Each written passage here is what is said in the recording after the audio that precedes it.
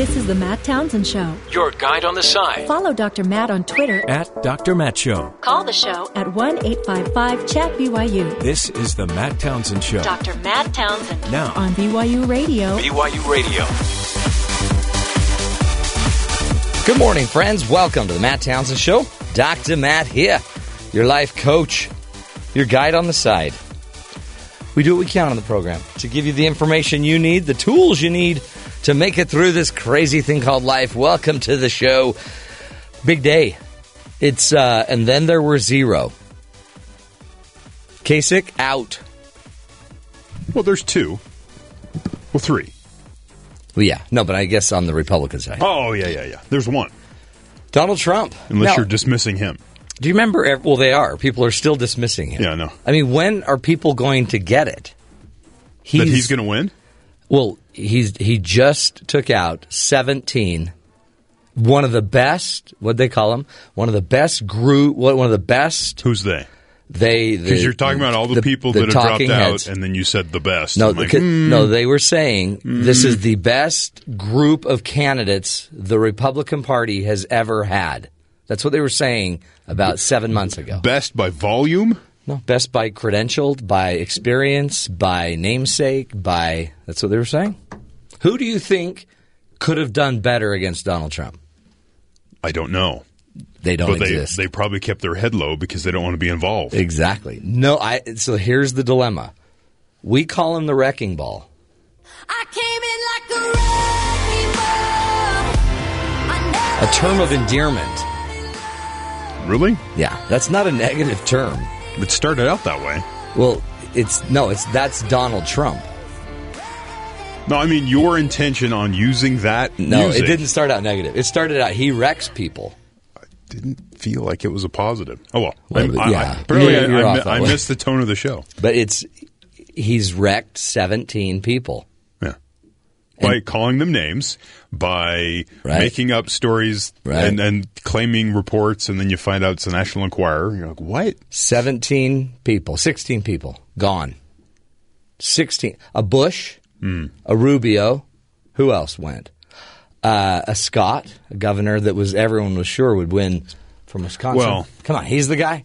He was the heir apparent. Scott. He messed up by his campaign staff overspending and I know, and Donald Trump survives, and everybody's still. I don't know. He's still double digits behind Hillary Clinton. Are you kidding me? It doesn't mean he necessarily deserves it.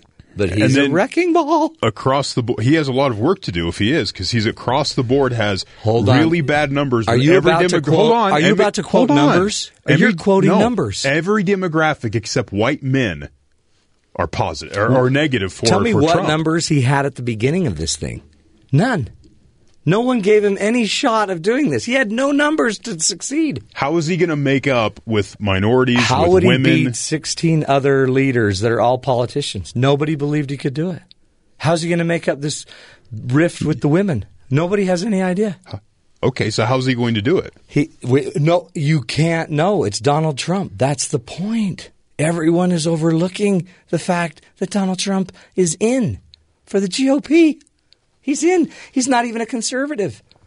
How could somebody win the GOP without even being conservative? It makes no sense. This is why this is crazy. This is like the story I just saw of a guy in Georgia that's a snake handler that got bit by his king cobra. What are the odds? What are the odds of that? Well, he is a snake handler. It makes no sense. How could a snake handler get bit by their own snake? Anyway, I want everybody to get real. Nobody has any clue how to stop him because he's dirty enough. He'll do whatever. Call him, say whatever. Get into his history. Get into his ugly books.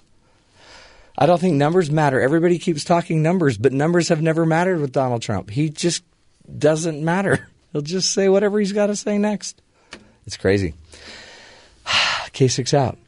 Don't understand it. I thought Kasich was going to go all the way to to Cleveland. Anyway, happy Cinco de Mayo.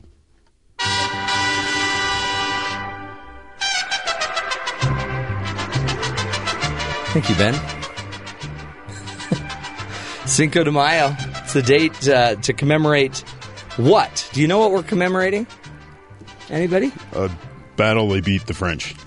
In 1862. Yeah. The Battle of Puebla. Under the leadership of General Ignacio Zaragoza Seguin. Wow. Seguin? Yeah. Yeah. Very good. This is not Mexico's Independence Day. So don't be, hey, happy Independence Day. But it is the most important national holiday in Mexico. Yes, it is. Which, the Mexico's Independence Day is in September on the 16th. It is the most important. Not to just, way to read that, though. That's amazing.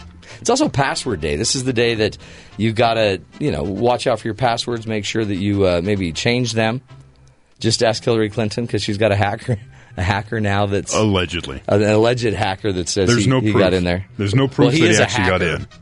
Well, the FBI's arrested him. He's been deported to the U.S. and now he's it looks like he's tossing out stuff to get a deal. Yeah. That's what you do. When the feds come down, start looking for a deal. Yeah, so he's making up. He got into Sid Blumenthal's password. He guessed Sid's password. What was it? Password? Well, Sid Savage. Okay. No, I don't know. Sid Blumenthal. I mean, all you got to do is find out, maiden names. No, it wasn't the password he got. It was his security questions. Oh. He could answer a security question right. Wife. Name of dog. Yeah, name of dog. Anniversary. Yeah, which you can just go read in his bio or whatever. Right.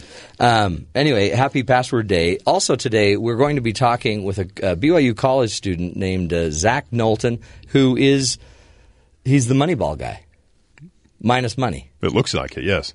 So he goes in and he ranks college athletes, but using kind of untraditional methods.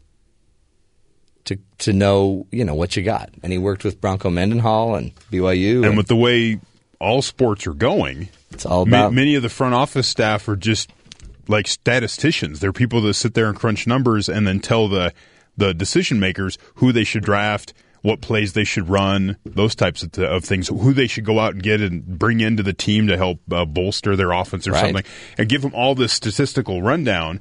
And it's so important across all sports now. And that's what I wanted. Was where is he going next? Yeah, what does he do? Has he got a job, like a team that wants him? Because wouldn't you want to know? Let's say you're about to draft a guy.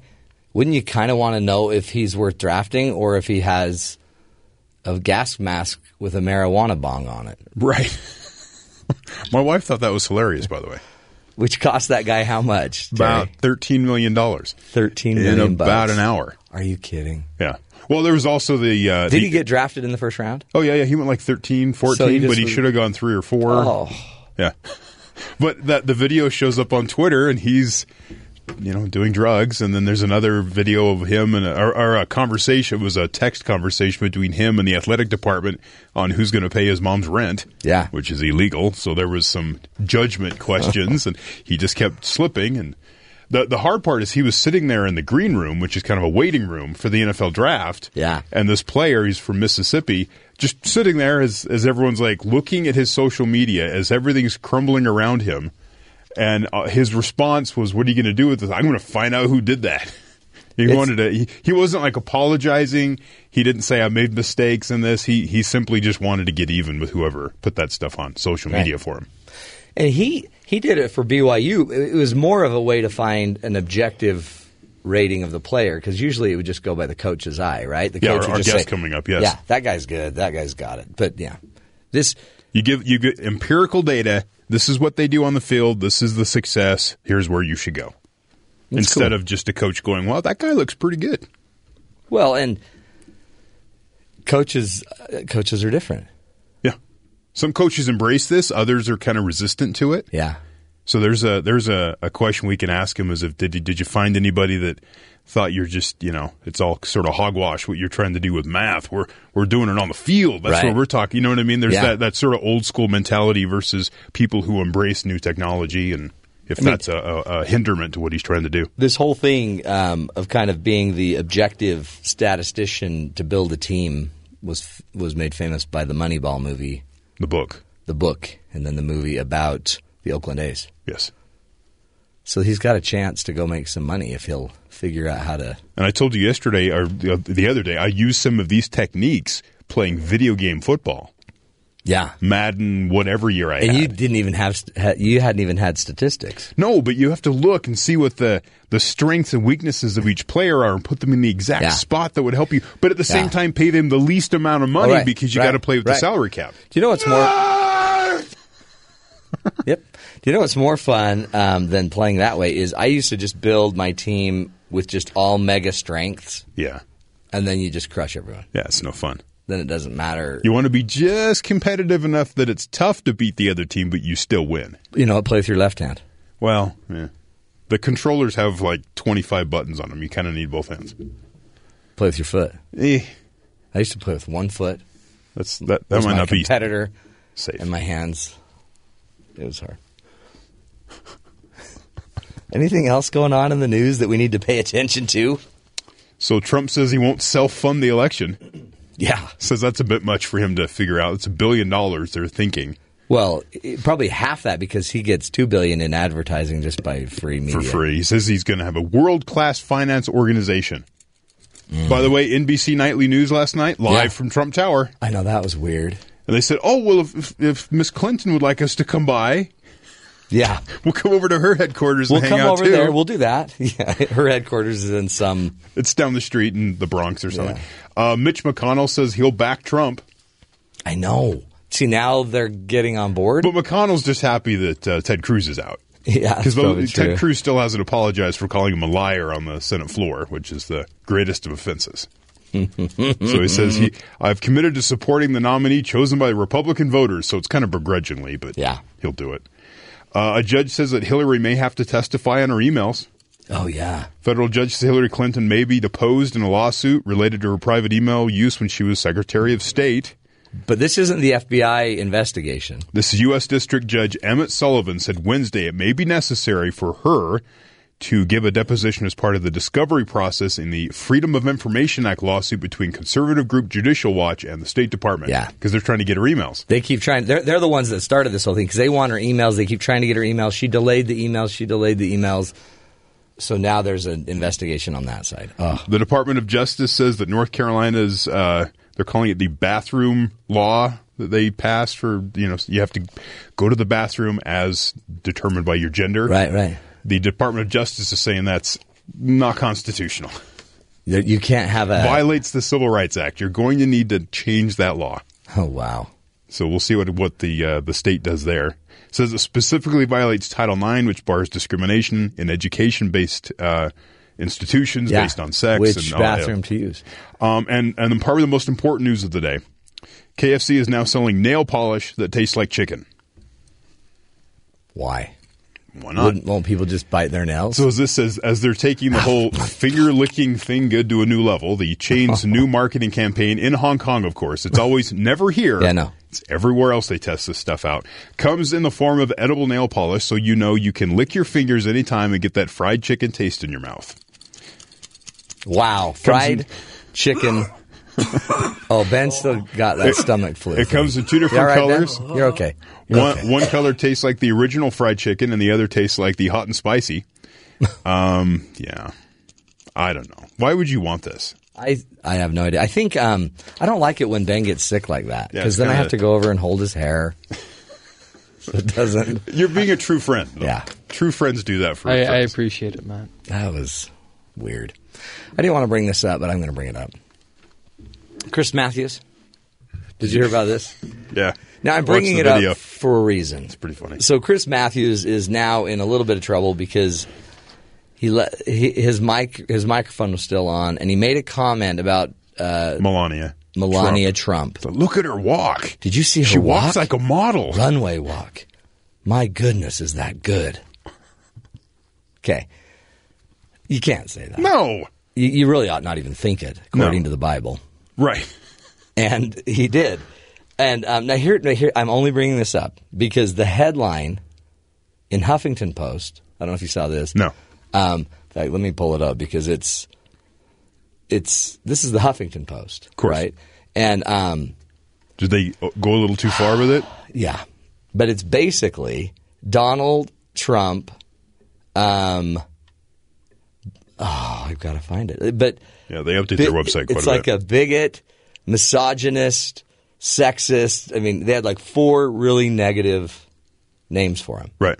And many would say for sure. Right. And it's probably for sure. Who knows? Who knows? But, I mean, Chris Matthews. Yeah. He's one of the leading journalists at NBC, leading talk show hosts at MSNBC. And he always calls someone cute and... He does this all the time. Right. Again, I'm not... but... So the people calling people names have their own issues. That's all I'm saying. Right. Everybody does. You're saying there's a double standard. Yeah. Apparently. Yeah. Because he's not going to lose his job. No. And yet, now they're saying Melania is an independent woman. She has a career. She has a company. She's a smart... Yeah. She's more than just a catwalk walker, whatever they call them, a runway walker. Right. It's hard. But when she walks like a model. Well, so do I. No. No. Different kind of model. You sort of dump truck her on the hallways. That's how I would explain it. It's not really graceful. Here comes Matt. He's backing up. I'm graceful. I flow. No, I think you need to watch closer. You stumble sometimes. Oh, sure, but that's just when I had my bad foot. Sometimes you do skip around the office, but it still lacks a little bit of the grace, I think. Yeah. Maybe I'm not going for grace. Lumbering, that'd be a word I'd use. Like the whole floor kind of like shakes. That was rude. What? That was rude. Yeah, that's totally I was just talking about the method of which he walks. You're talking about the force at which his body hitting the ground shakes the building. I leave that alone. You can hit force without being heavy. Talk about that. Maybe not. Anyway, just everybody's got their problems.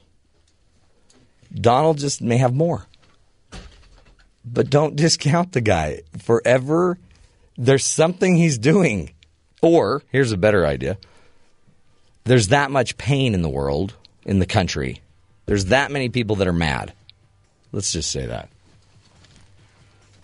But I wouldn't think that a 10-point, 12-point, 13, 14-point deficit, with Hillary Clinton is going to be something that will stop Donald Trump necessarily. Now, who knows what he'll do, because he's got a lot of women to apologize to. But, when Chris Matthews makes a comment about Melania, maybe that's going to help. And, maybe he's not the only misogynist around. Sad. Stick with us, folks. This is the Matt Townsend Show. We're going to come back with BYU's own Moneyball, Zach Knowlton, and we're going to talk about numbers and objectivity when it comes to our athletes. This is the Matt Townsend Show. Stick with us. We'll be back.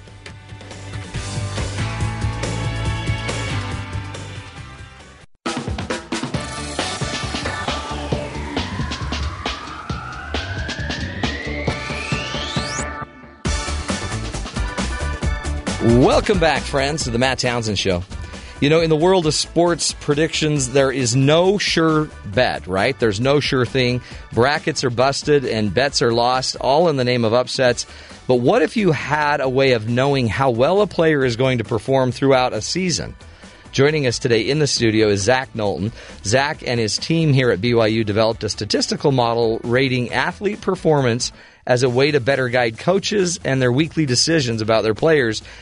He's here now today to talk about this, this, I guess, formula that he put together and just how important the numbers are off the field as well as those that you see on the field. Zach, welcome to the show, my friend. Thank you, Matt. I appreciate it. Good to have you. This is, I think, a really fun topic. My kids loved the Moneyball movie because of the idea that you could get objective data, build a team fairly inexpensively that could perform with high performance. That's kind of what you're doing here with BYU football. Yeah.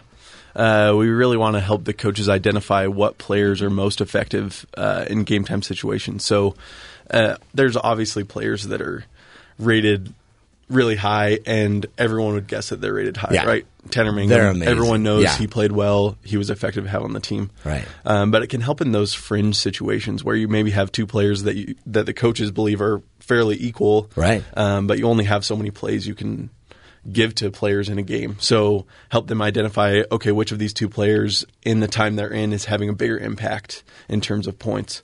So you look at it on the game field as well, but you also look off field. Mostly it's just in-game stuff. Is it only in-game stuff? Yep. And then you take all of their stats and put together a grade. Yeah, the coaches actually do that. Do they? So they go through, I don't envy them for having to do this, but they go through play-by-play for every single game and give each player a grade. Per play? Yes, per play. Wow. It sounds like they already do that, so we didn't Yeah. ask them to do that. They already did that and then just kind of sent over that data to us, which is awesome.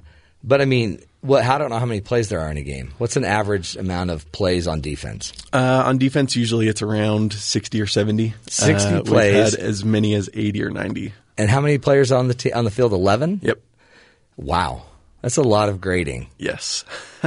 That is incredible. So it's 11. Wow. And then all of a sudden, you get this score sheet. They pass it to you, and you take all of that and you put it in a magic machine and sprinkle fairy dust on it. Yeah, exactly. And what do we know then? So then we know which players, when they have a good rated play, what the point output of the team, how that point output is affected. Okay. So it's a model that two of my professors I've worked with, my advisor, Dr. Fellingham, and another professor, Dr. Reese, they developed this model when working with the Eagles a few years ago. Oh, really? Yeah, and so they pitched that to the team, and they loved the idea. They already had the grades. So we just then had to kind of implement it, write all the code to be able to make that happen. And you sent a tweet to Coach Mendenhall. One of the assistants saw it, and all of a sudden, you're on the team. Yeah, we're in business. Apparently, Twitter is a good way to advertise things, right? Yeah, totally. Do the players, did they like you, or did they look at you like, oh, that's the guy that is always measuring my waist? I'm not really sure. I know Brownson. Yeah, you know Brownson, yeah. He was a stats major. And he helped was? us get all of this kind of running. He really was a good input, and so he liked it. He liked seeing, okay, I play right end and left end on the team. Yeah. Which side am I more effective on, aka what side should I improve, and what are some things? We gave him game by game reports. So here's a game where I was really effective, and he can kind of be able to delineate when he was effective versus when he wasn't as effective, which is really interesting. And then I guess they could then go watch the film and say, oh, yeah, these are my A's, these are my C's. Yeah, exactly. That's interesting. And I guess, too, just the mere fact you're measuring everything, they know they got to hustle.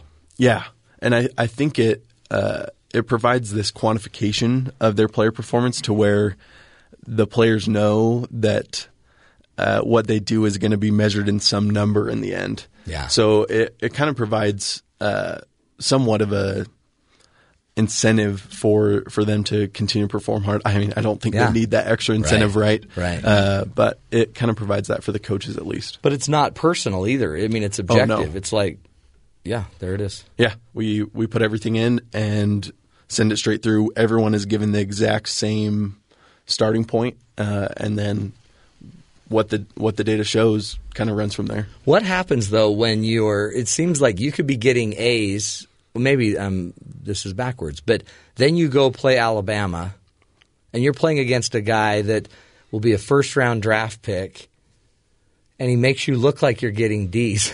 Yeah. But you're really doing what used to be A work. Is there a sliding scale based on performance, or is there just an absolute value at that position? That's a really hard problem in this. Yeah. And really that goes back to where the coaches grade things, right?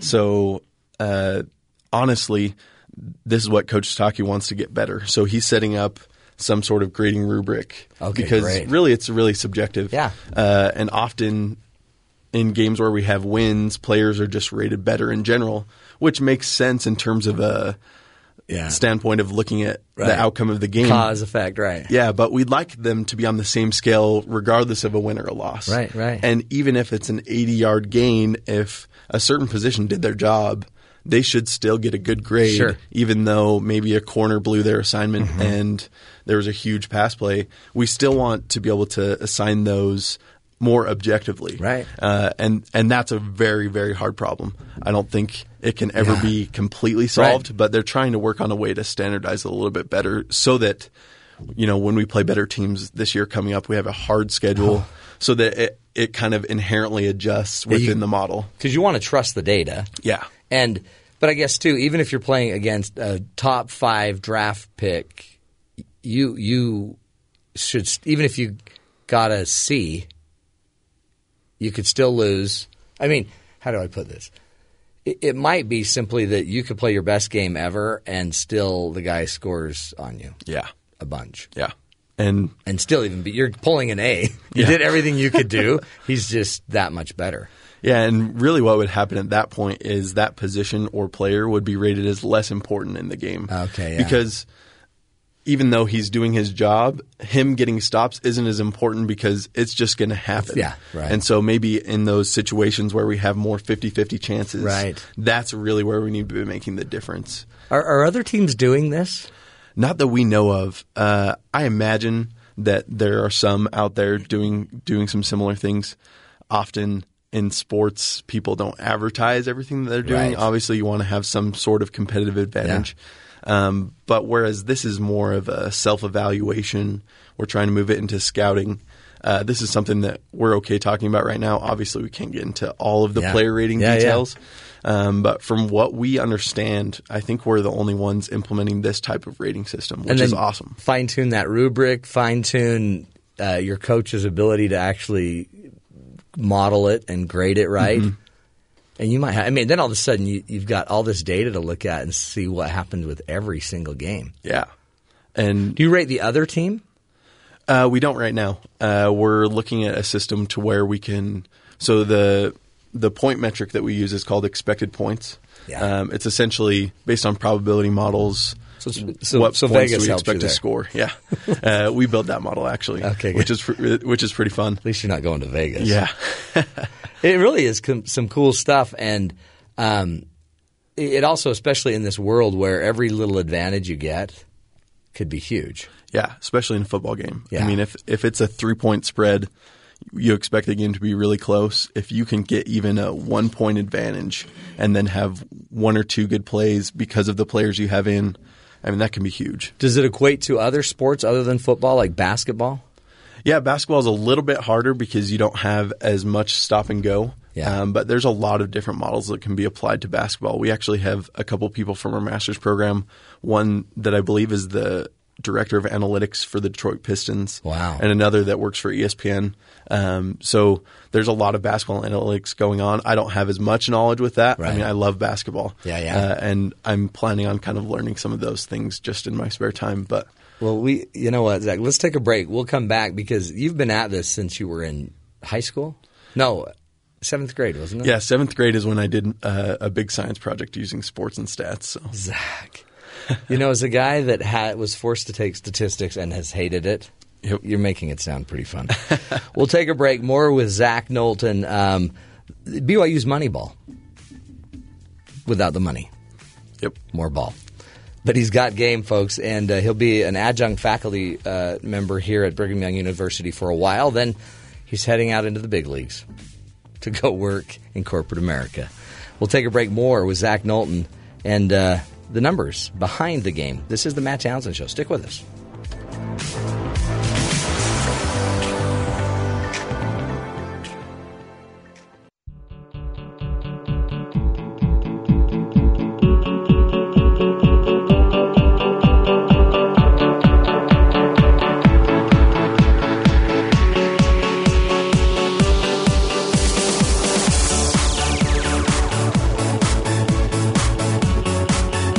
Welcome back, friends, to the Matt Townsend Show. In studio with us right now is our own little BYU Moneyball. If you remember the story about the Oakland A's team, where a statistician decided to figure out the best team that he could build for the least amount of money to get the biggest bang, well, we got the same guy here. Zach Knowlton is a graduate here from Brigham Young University. He just completed his MBA in statistics. No, master's in statistics. Yeah, MS. MS in statistics.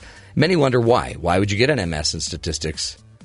But it's so that you can go make huge amounts of money in the field of sports. That's the hope, right? That would be so great.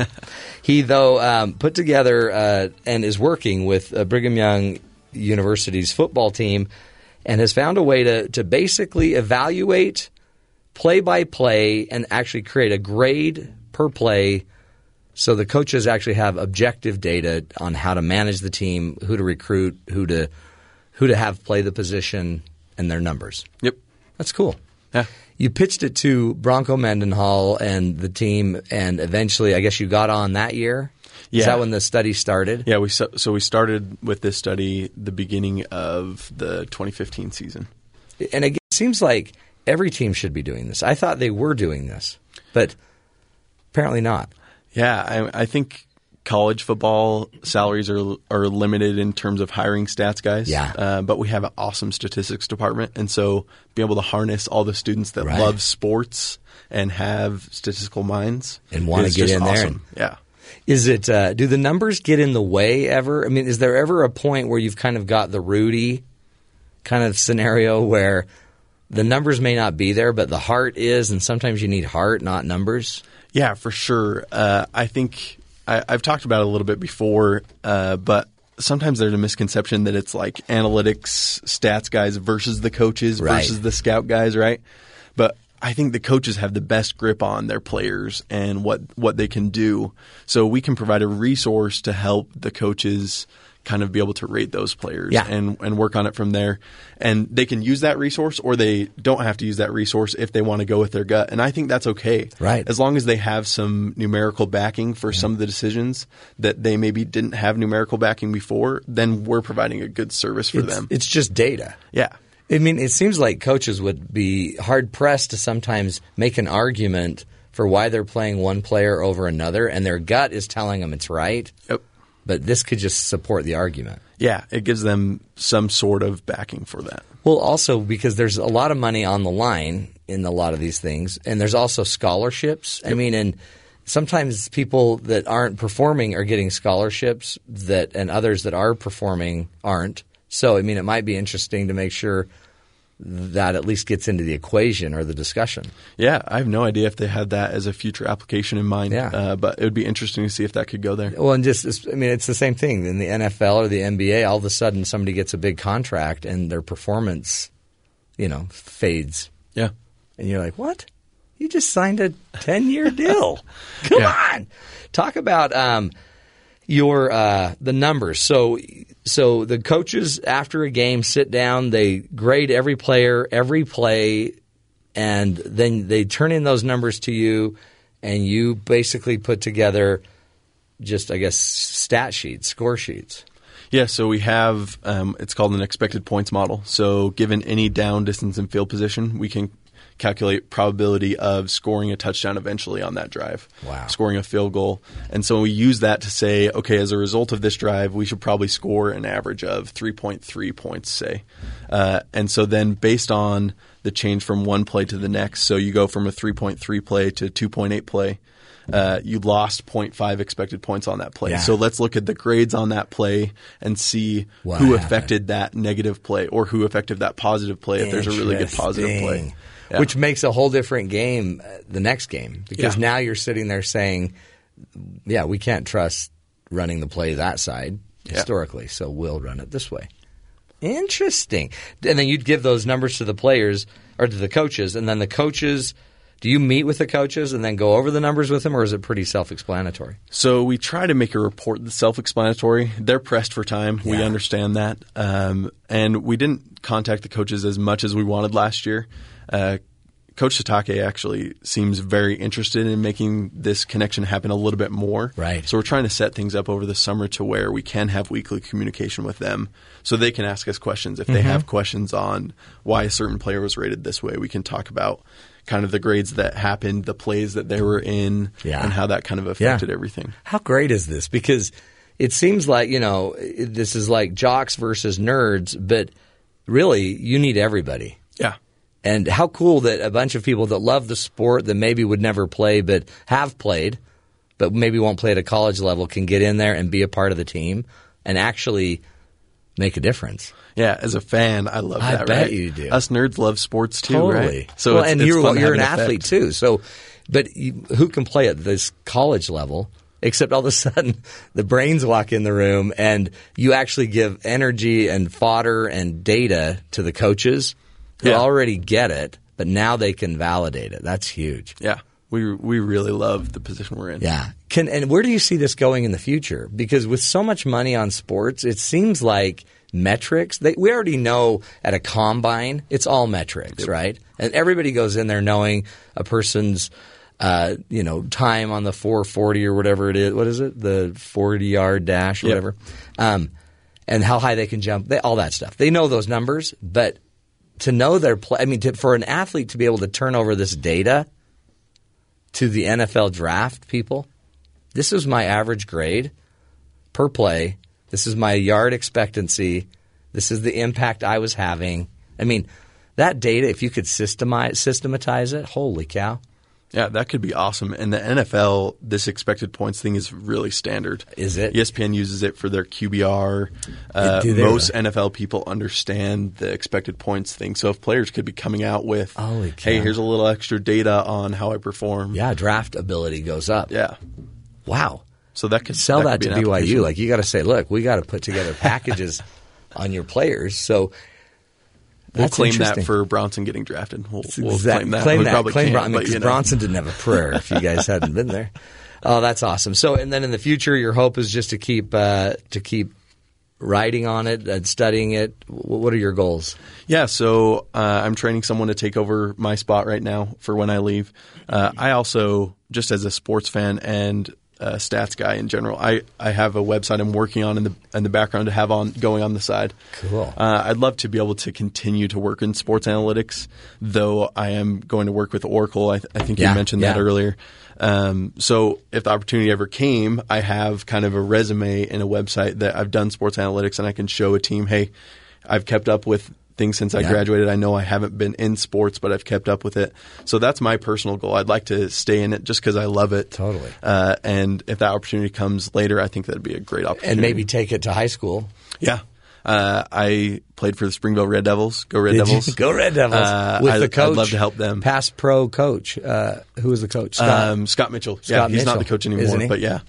It'd be a cool business idea to see if high schools wanted to get on board and starting to use a little more data and analytics because they don't have those reresources. Man, and Oracle's lucky to have you. I hope so. By the way, you'll be in like the greater Denver area. Yep. So, if there's a team. Broncos, you can maybe have to go down to Colorado Springs, Little Air Force Academy. See if we can help them out.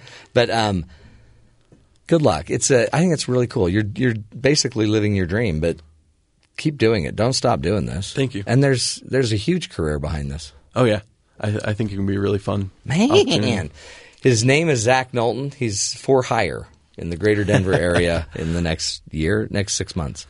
Yeah, so I'm going to be at Oracle starting in August. So man alive. Okay, good to meet you. Good to meet you as well, Matt. Thanks for helping the Cougars. Yeah, thanks for having me. We'll take a break, folks. Come back, continue the discussion, doing what we can to help you see the good in the world. This is the Matt Townsend Show. We'll be right back.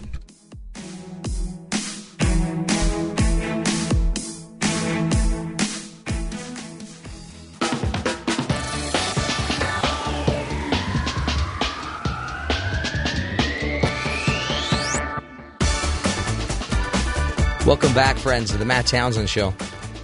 Hey, we wanted to we've been talking numbers, and you can get blinded by the numbers, right? It seems like, and the numbers can be wrong. Just ask Mitt Romney. Yes. Like, the numbers can be totally wrong. That was something else, and it didn't. The conversation didn't go that way. But like politics, does any of this sort of translate into a different arena entirely? I don't think it does. I bet there are people that do that, but not what he was doing. He was doing with sports and what you do on the field. Doesn't sports seem more fun? Yeah, it means less. Yeah. When it's politics, it's all of a sudden it's important. When it's sports, you're like, Nate Silver has made a great career being really good at numbers for politicians. Yes. Well, but it's just not as fun. Yeah. You know who else does a great job with politicians? Jimmy Fallon. Yes. He's impersonating politicians. I don't know why he would do that. When he brings him on, he asks him, what's your favorite color, that kind of stuff. Here's a little Jimmy Fallon calls Obama to brag about Indiana. This is Trump. Jimmy Fallon as playing Trump, calling Obama to brag about Indiana. Did you see the news? I'm now the Republican president. And come November, I'm going to be voted Captain America. All right. Congratulations on Indiana. Thank you. I love Indiana, the birthplace of Indiana Jones. I got to admit, it was a big win. It was a big win. And when I'm in charge, America's going to start winning, and winning bigly. Did you just say bigly? That's right. Bigly. And I'm going to be the bestest, most fantasticest president ever. It's going to be huge-ical. That sounded like Obama. Did you just say bigly? I don't know who that actor is, but I don't either. He's pretty close. Yeah. That's Donald. I'm not even sure that's Jimmy Fallon doing Donald. It's fun when you have Donald sitting there next to Jimmy Fallon as Donald. That's even better, isn't it? Here's another one. Jimmy Fallon, Obama tells Trump to act presidential. Look, Donald, listen to yourself. Look, if you want to be president, you're going to have to act presidential. You can't go around claiming that people's fathers shot JFK or accusing people of being born in different countries. Now, look, can I give you some advice? I don't know. Kenya? There you go. I don't know. Kenya? Interesting. That's cool. Did you see Obama yesterday in Flint? Yes, drinking water. He was thirsty. Bit parched. I need some water. I bet you bucks Saturday Night Live will have something on that. Probably. Like him drinking like a big, sludgy, dark, horrible, nasty drink. Yeah. He says he has their backs. Yeah. We'll see what that means.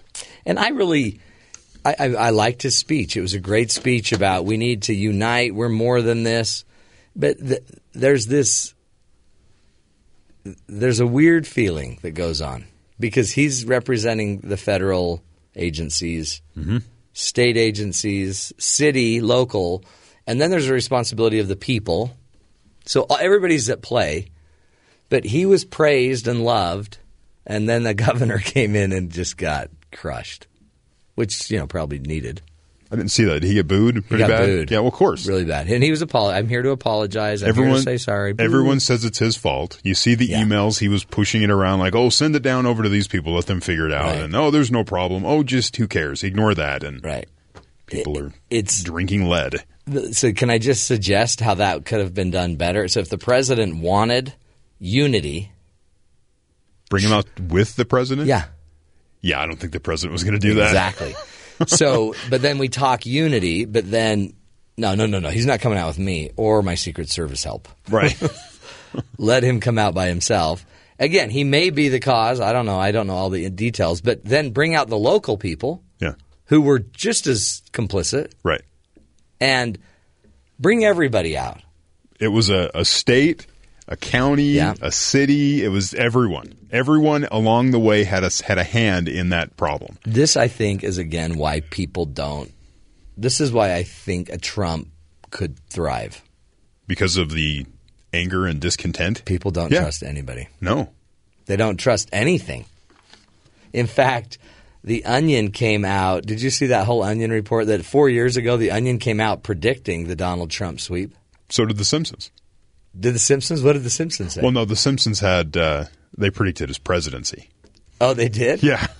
About Donald really being president? Yeah, this was like several years ago. They did an episode, and you think of something far-fetched and ridiculous, and hey, what about Donald Trump as president? So they did a whole episode that way. So The Onion is this. It's a satirical website. Satirical website. They do spoofs on situations, and they talked about just this big, bright, hot orb that was eventually going to take over the world in the future. It was an orange fireball. And we'll put it on our page, on our Twitter page. But it's just going to come in and it's going to take over. And because people are so angry, it's going to it'll take over.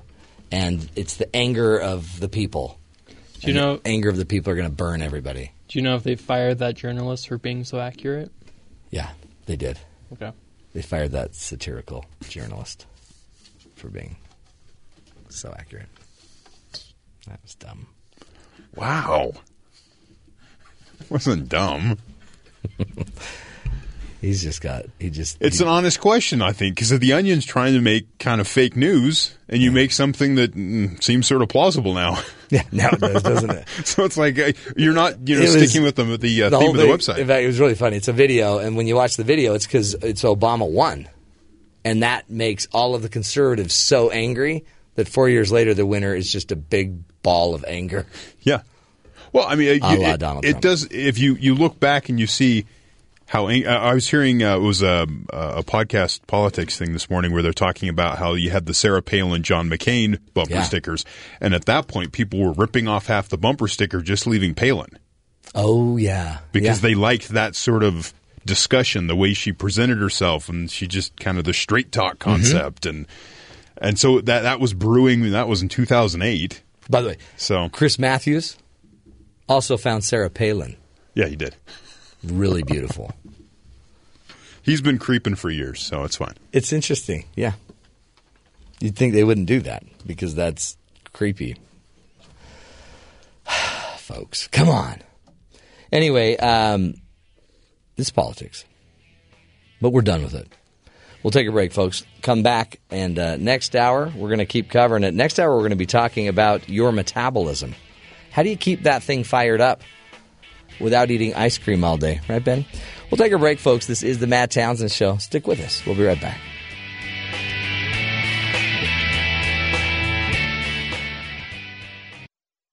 This is the Matt Townsend Show. Your guide on the side. Follow Dr. Matt on Twitter At Dr. Matt Show. Call the show at 1-855-CHAT-BYU. This is the Matt Townsend Show. Dr. Matt Townsend. Now on BYU Radio. BYU Radio. Welcome back, everybody, to the Matt Townsend Show. Dr. Matt here, your life coach. We do what we can just to give you the tools you need to make it through life. Today, no exception. Do you feel like you need to lose some weight? Every day of my life. Every day. I am losing weight. Not going to tell you how. But those pills are incredible. You'll find it again. It'll just be somewhere else. I totally will. And no, because today, Claudia Norris is going to help us fire up our metabolism. From Gibraltar. Are you serious? From the Rock of Gibraltar. She's in Gibraltar. Is she really? Yeah, I called her house yesterday, her office. Well, it'll be fun if we can actually get her on the phone. Are you sure we can make a call to Gibraltar? Yes, that's what I was trying to make. Earlier in the week, we tried to call the United Arab Emirates. Yeah, not allowed to do that. And it wouldn't even ring. Did we find out why? No, I've been asking around. No-call list? Nobody knows. Some people are speculating it's a State Department issue. They won't let us make phone calls to. I go, we sell a lot of weapons to those guys. I think we're on good terms. We should be able to talk. What's going on? But we are going to be able to call Gibraltar. That's great. And she's going to show us how to fire up our metabolism. Now, I thought that was just a little oven, the little, the easy stove, bake oven, the stove inside your body that just burns out all that fat. I just need to send miners all over my body to scoop the fat and go feed the fire. Feed the fire? Maybe that's not how it works. Probably not. It sounds fun. Don't you just fire it up by eating? No. Darn it. Though they'll probably make some idea that there's some foods that can speed up your metabolism. Yeah, anything with Tabasco. Well, no, but I don't think so. You know what fired up Ben's metabolism? What's that? Vegetarian lasagna. Yes. Holy cow, that turned his metabolism It was more of his digestive tract. Yeah, I don't think that was my metabolism. Well, what was it that gave you the internal pressure? His gastro to push so much issues? Stuff out of your system. I'm on Terry's side with this one. It's not really metabolism. We'll have to ask her because I'm sure you lost weight. Yeah, maybe. No, guaranteed. You look tiny. Don't you think he's skinnier? No. And you can see his bones, his ribs. He's more pale, which is amazing since from where he started. Yeah. I know, I'm not like a ghost. He's almost transparent now. Translucent. I can see your heart beating. Oh, that's so sad. So we will be getting to that in a few moments. It's also, remember, don't forget this. It's Cinco de Mayo.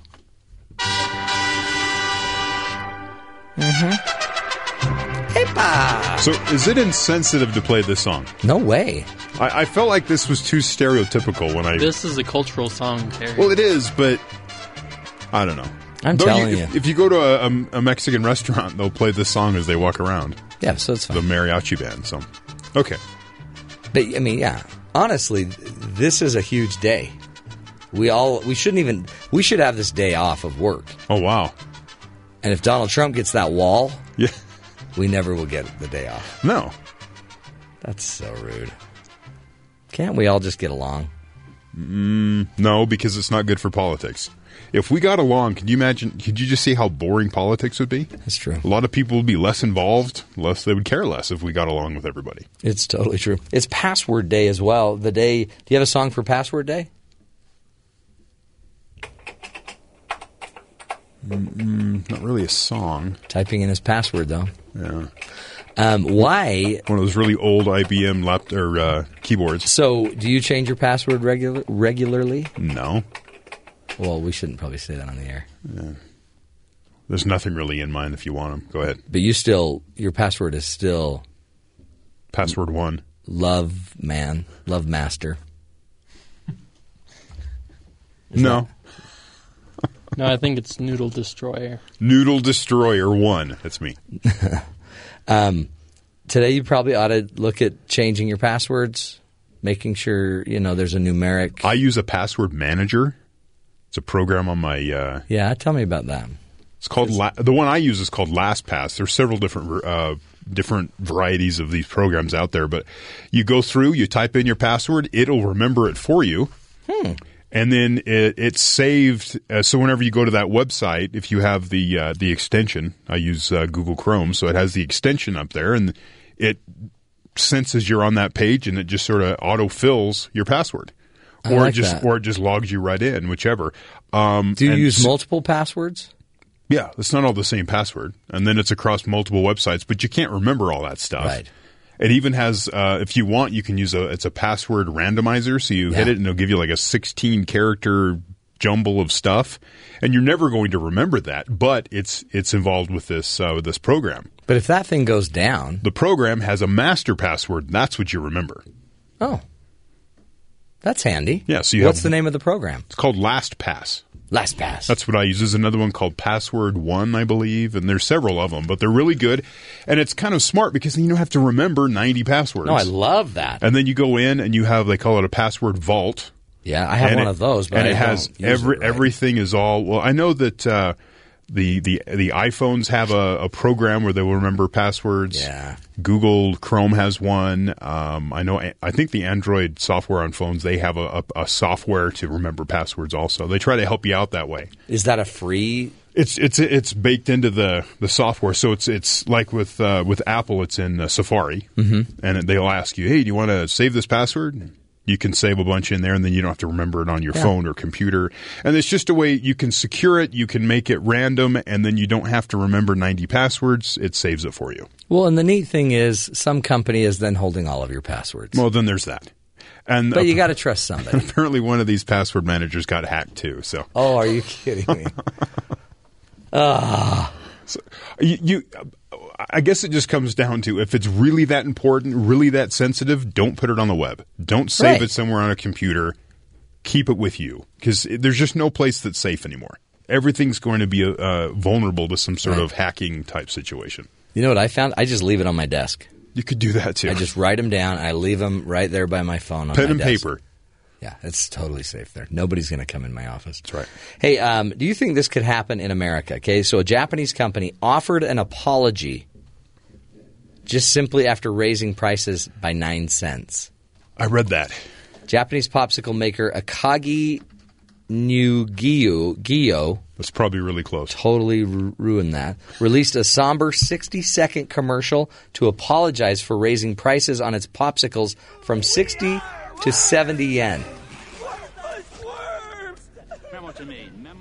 People are going crazy. They're not worthy. The equivalent of just 9 American cents. So they raise it 9 cents. And by the way, this is the first time since 1991 that the company has raised prices on its popular popsicles. But the public outrage was so much. The entire company, employees and all, standing in front of their building went out and they bowed together in deep apology for the offense. Now, could you ever see that happening? Could you ever see Google, Apple coming out? We saw it a few years ago. Netflix tried to do something where they split off streaming from their DVD service and make another company, and they tried to raise some prices too. And there was a huge backlash on Facebook. Right. They just their Facebook page got blasted, and so they had to backtrack and apologize that way. But it wasn't because of raising it 9 cents. 9 they cents made since 91. They made a business decision and split the company and it didn't work. So they quickly came back and apologized. They took a stock hit for it. Mm-hmm. So here it hits you in the wallet. Whereas in Japan, because of 9 cents, they come out and deeply apologize. This Takata airbag story, right, where there's millions of cars with this airbag, and people have died, that explodes and sends shards of metal through you. Right. It has taken so long just to get Takata to admit that it actually is happening.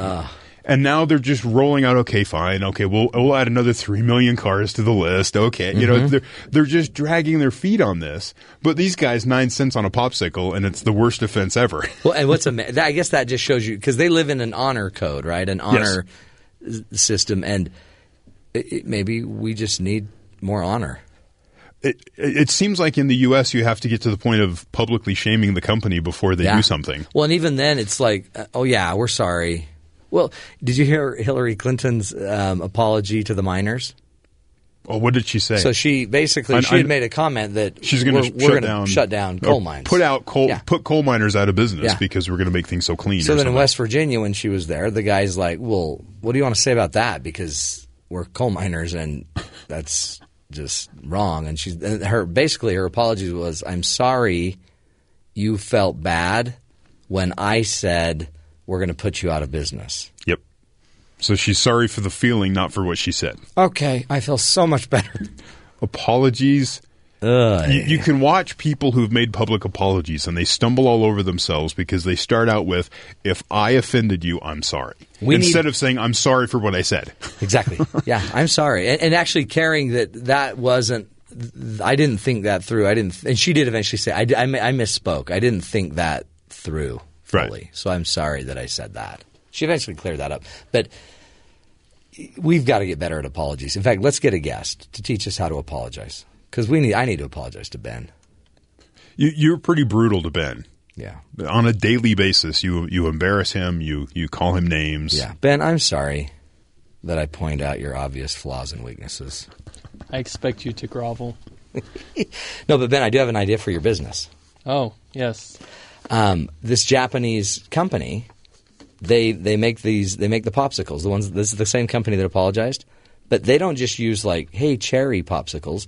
They get a mix of other flavors like soda, grapefruit. This is why I gave you this story, was the flavor of the popsicles. Listen to this.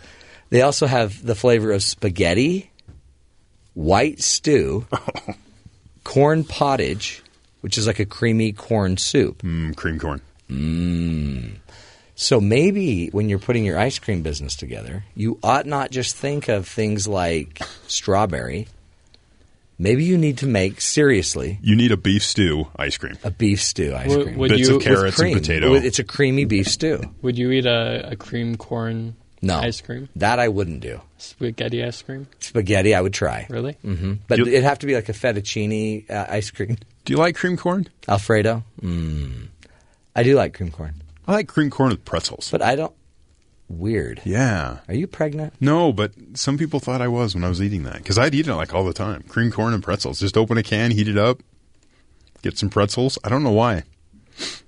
Was that weird?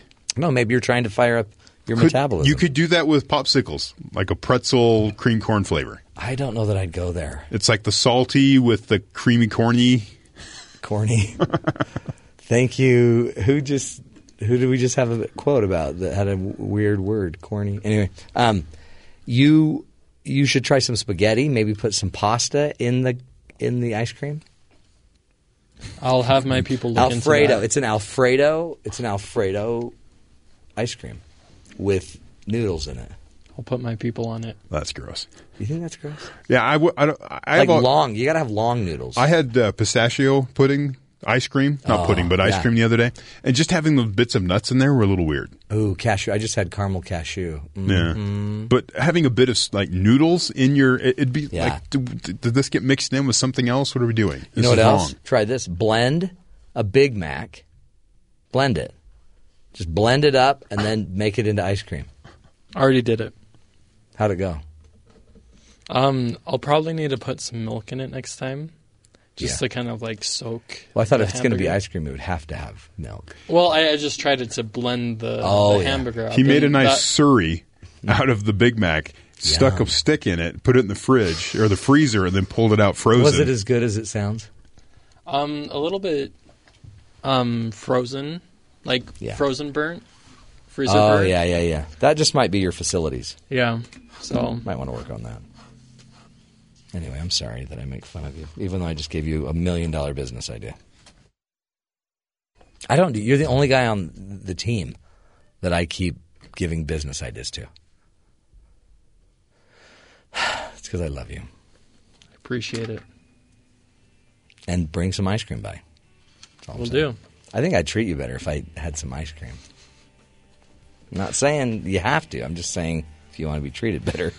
If I don't want everything I care about destroyed. I'll crush you. We'll take a break. When we come back, we'll be talking about how to fire up your metabolism. Do you have any idea? How do you actually turn on the burners that are going to burn the fat in your body? Stick with us. We'll be talking about your metabolism up next.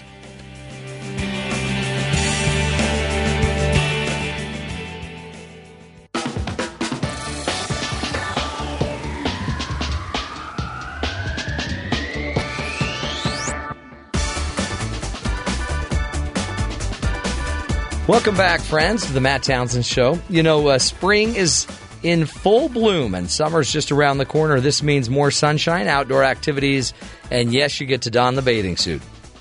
Yes.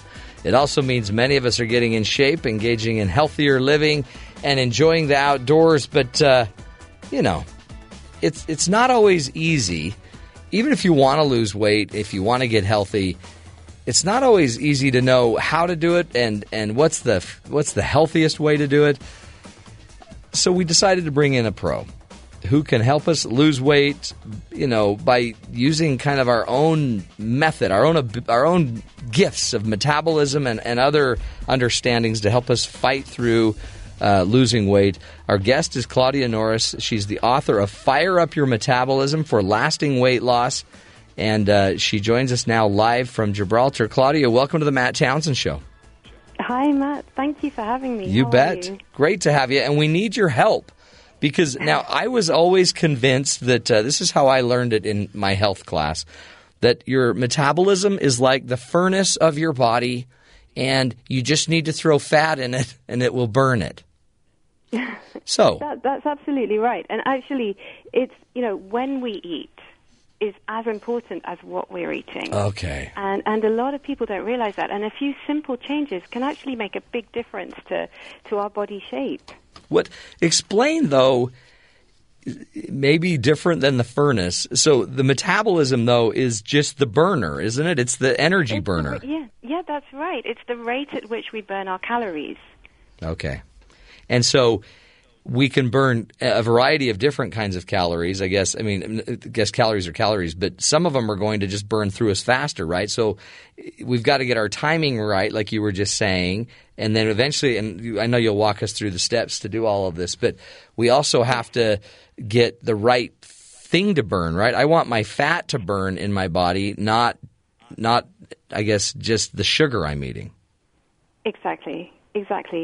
And you don't want to be, and you know, when people lose weight very dramatically as well, they're losing their muscle mass, and we want to prevent that as well. So it's all about getting the metabolism to work for us, and doing it in. I loved how you said it at the beginning. You know, it's all about health. It's not about quick fixes. It's about doing things in a sustainable way. It's about lasting weight loss. And the metabolism, that burner is going to work for us. We just have to know not to work against it. That's exactly right. And I'd love to explain a little bit more about that, and also maybe discuss, our sort of 24-hour society and how we can modify when we're eating to cope with our night shifts and, whatever kind of lifestyle we're leading. Talk about the lifestyle issue. In your article in Huffington Post, you mentioned the fact that, Japanese sumo wrestlers understand their metabolism and they actually work against it, right? They eat a lot of food and then they go right to bed and they skip their breakfast. So talk about how our 24-hour system might be impeding our health. Absolutely. Well, to read more about the Japanese sumo wrestlers, Dr. Mark Hyman has written about them in his book Ultra Metabolism, and as he says, a young sumo wrestler is just a scrawny lad, right. and they have to work very hard to transform this scrawny lad into a sumo wrestler. And the way they do it is they get these boys up at 5 o'clock in the morning. They do several hours of intense activity. So they skip breakfast. They do several hours of intense activity, and then they eat. And they eat a very large meal. It's not unhealthy. It's things like noodles and prawns and chicken and miso, but they overeat because they're very hungry. And then immediately after this very large meal, they sleep. And they have a siesta. And then later on in the day, they'll do some study and meditation, and then they'll have a very large meal and sleep. And a lot of us are inadvertently sort of following this sumo wrestler pattern.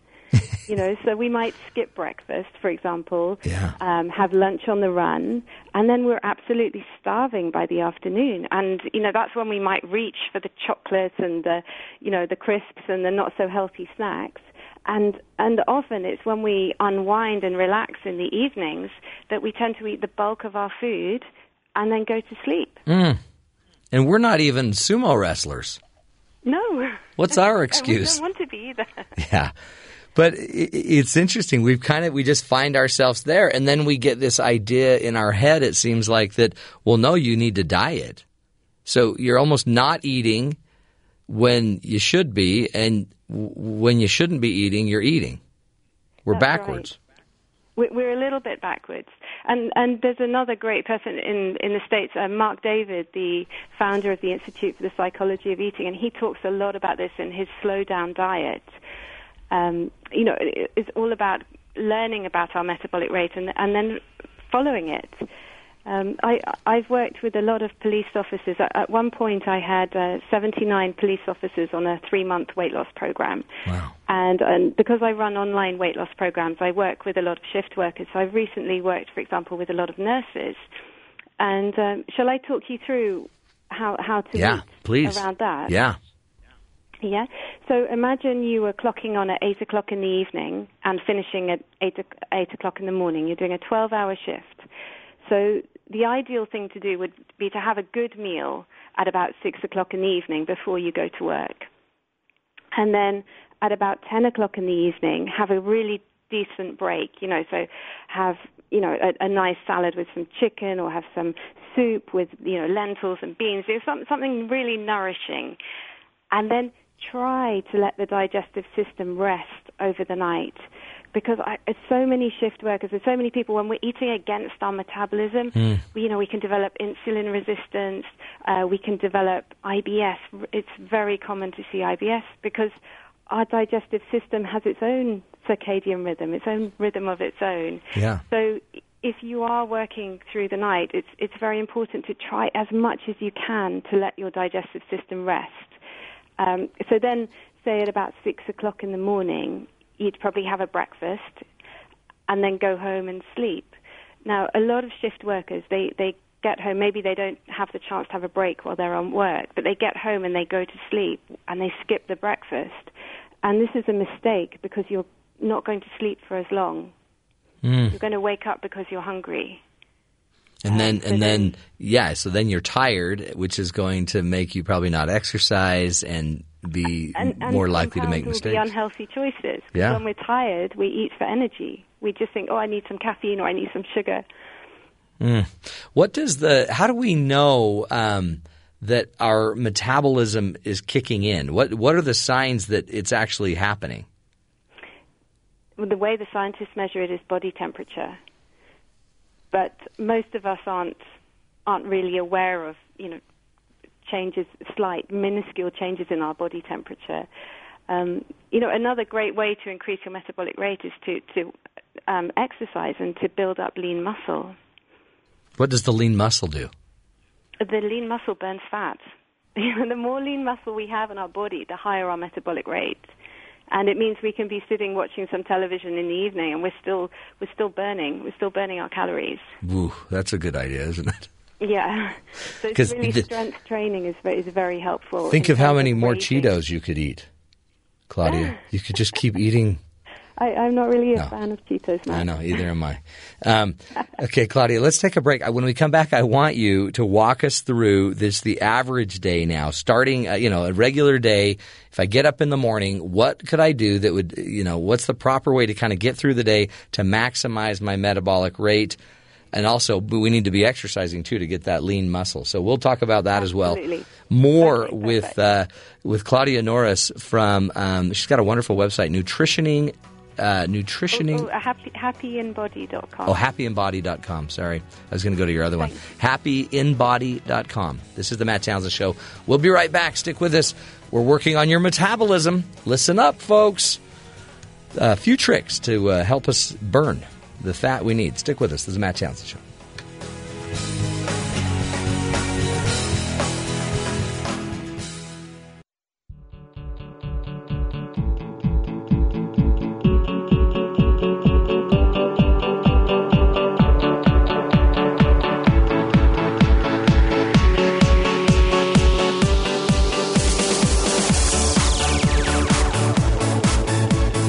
Welcome back, friends, to the Matt Townsend Show. We are going to turn on your metabolism, fire it up, and who better to help us with that than Claudia Norris from the website happyinbody.com, improving your relationship with food and body. And she's on the line with us from Gibraltar, no less, and is going to walk us through her Huffington Post article about how to fire up your metabolism. Claudia, welcome back to the show. Thanks, Matt. Thanks. You bet. So, shall we start with a typical day, how to really fire up metabolism? And the first trick is, or the first secret, we've got to have breakfast. Okay, how big of a breakfast? Just a couple pieces of toast?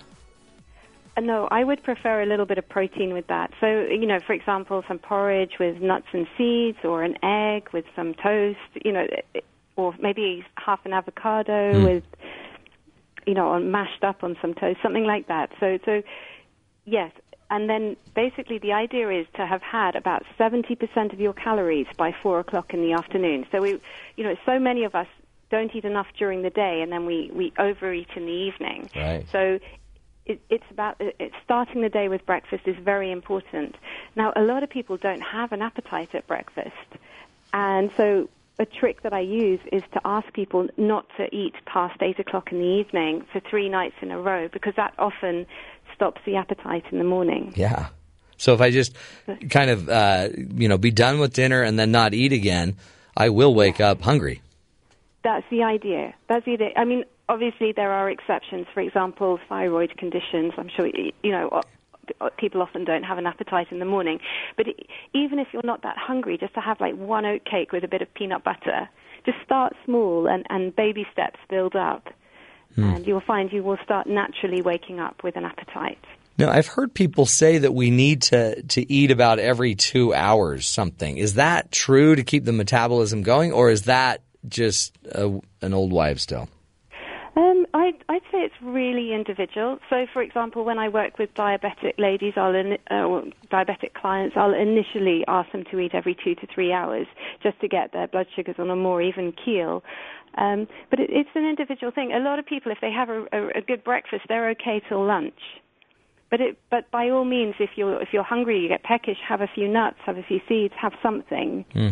And so in the morning. So we have a good breakfast. Let's say that's around 7 a.m. or whatever, and then wait, and then maybe have some nuts somewhere in between if we're needing it. But then you're saying make lunch a bigger meal. Make lunch a bigger meal, and I know that's not always practical, but bring in, when we're at work, but bring in leftovers from the night before. So many people will just have something on the run. They might grab a sandwich, or they might just have a bowl of soup, and there's not always protein in there, So if you were going to have a bowl of soup, make sure it's got some chickpeas or beans, or have a piece of toast with some chicken on the side. Just try and bulk it up a little bit more. Take the pressure off the evening, because we've got a lot more chance of burning our calories through the day rather than eating just before we go to bed. That's true, huh? Yeah, and so if you have a bigger meal, you'll have a better chance of burning that off, and then make sure you just have a moderate dinner. Absolutely, and you see, actually, our metabolism is highest when the sun is highest in the sky. Really? So when we wake up, it jumps a little, it peaks a bit, your metabolism, but actually having breakfast is like firing it up. And so many people say, well, I have breakfast and then I'm hungry. If I have breakfast, then I find that I'm hungry all through the morning. I say, well, that's fantastic, because that shows that your metabolism is firing up and it's working. So we want that. And it's okay to have a snack if you need it. And then what happens is the metabolism slows down a little bit in the afternoon. And typically, like siesta time, I'm sure some of the listeners might experience a little bit of an afternoon slump. That happens, and it's okay to have a snack in the afternoon. And in fact, if you haven't had a snack around 3:00, I really encourage to have a proper snack about 5:00. Maybe an apple slices with peanut butter on, or some oat cakes with nuts, that kind of thing, to take the pressure off the evening. Because otherwise, after the commute home, you can get home, you can be absolutely starving, and that's when we overeat, when we're ravenous. So it's almost like you're saying we don't, if we need a snack, take a snack, but we don't want to have these long periods with no food, or we do become ravenous and then we overindulge. Exactly. So really, we're eating to just keep us happy, so as not to create this need to overindulge. That's right. And also to get the balance of the macronutrients. So I'm talking about the protein, carbs, fats. That's why I keep mentioning protein, because if it gets to the afternoon and we haven't had any protein, or possibly even the good fats, our brain is going to tell us that we're hungry. It's not able to discern, Matt, you haven't had enough protein yet today. Right. And what does that do to, because a lot of people, again, thinking the best diet is not eating. What does it do to our metabolism when we do go these long periods of time without protein or food? It absolutely slows the metabolism down. And then you're not burning. Metabolic rate. People may, of course, lose weight, but what happens is you lose your muscle mass and you slow your metabolism down, so that when you do go back to eating normally, you put the weight back on, and some, always with interest. Yeah. So that's not advisable. I'd love to share with you some tips for eating around building lean muscle, if that's... Yeah, that would be wonderful. Yeah. Okay, so I work with professional golfers in Spain, and they're always looking to, increase their strength training and obviously build their lean muscle and improve their performance, and then reduce recovery time. And what I do with them is 4 hours before training or before tee off or whatever it is, it's a good idea to have some carbs in your system. So it would be, for example, some oats. If you were exercising at 11 o'clock in the morning, at 7 o'clock in the morning, have a bowl of porridge. Because we want the carbs to get the glycogen into the muscles. If you're exercising early in the morning, just don't worry. Obviously, please don't get up 4 hours before. But the night before, have some carbs. So you might have some wild rice or quinoa, or even a bowl of pasta, whatever suits your digestive system. And then half an hour before your exercise, a little bit of sweet, watery fruit. So, for example, watermelon is brilliant, or an orange is good, just to give you a little burst of sort of sugar energy, and also to make sure you're hydrating. So keep hydrating before the exercise. And then during your exercise, you obviously keep hydrating. Think about electrolytes possibly, depending on how much you're sweating. So I just would put a pinch of salt into your water. And then after exercise, after you've been breaking down all the lean, or when you're strength training, you're tearing your muscle fibers, and in order for it to regrow, it layers up like if you were flicking through a magazine. It's very, very fine layers, and for that to grow and strengthen, you need to have the branched chain amino acids, the proteins, in your bloodstream. They're available, and they have to be available within 40 minutes of finishing your workout. Otherwise, the muscle doesn't regenerate or repair in the same way. Oh, is that why people drink these protein shakes? Yes, that's exactly after why. A workout. But that's right. But I'm so suspicious of, there's so many protein shakes with so many chemicals and, soy-based, which doesn't necessarily agree with people, or whey.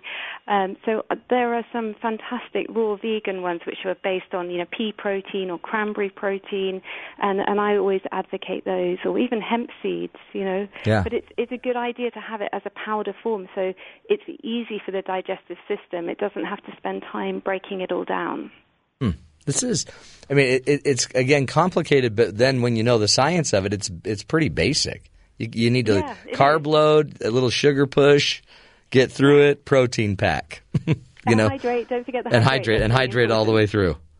Yeah, and then of course for the recovery, we're still, maybe I'd say to my golfers to have a steak that night. If they've got through the competition and they're playing again the next day, they've got the night to recover. That's it, because they're another tournament the next day. Right.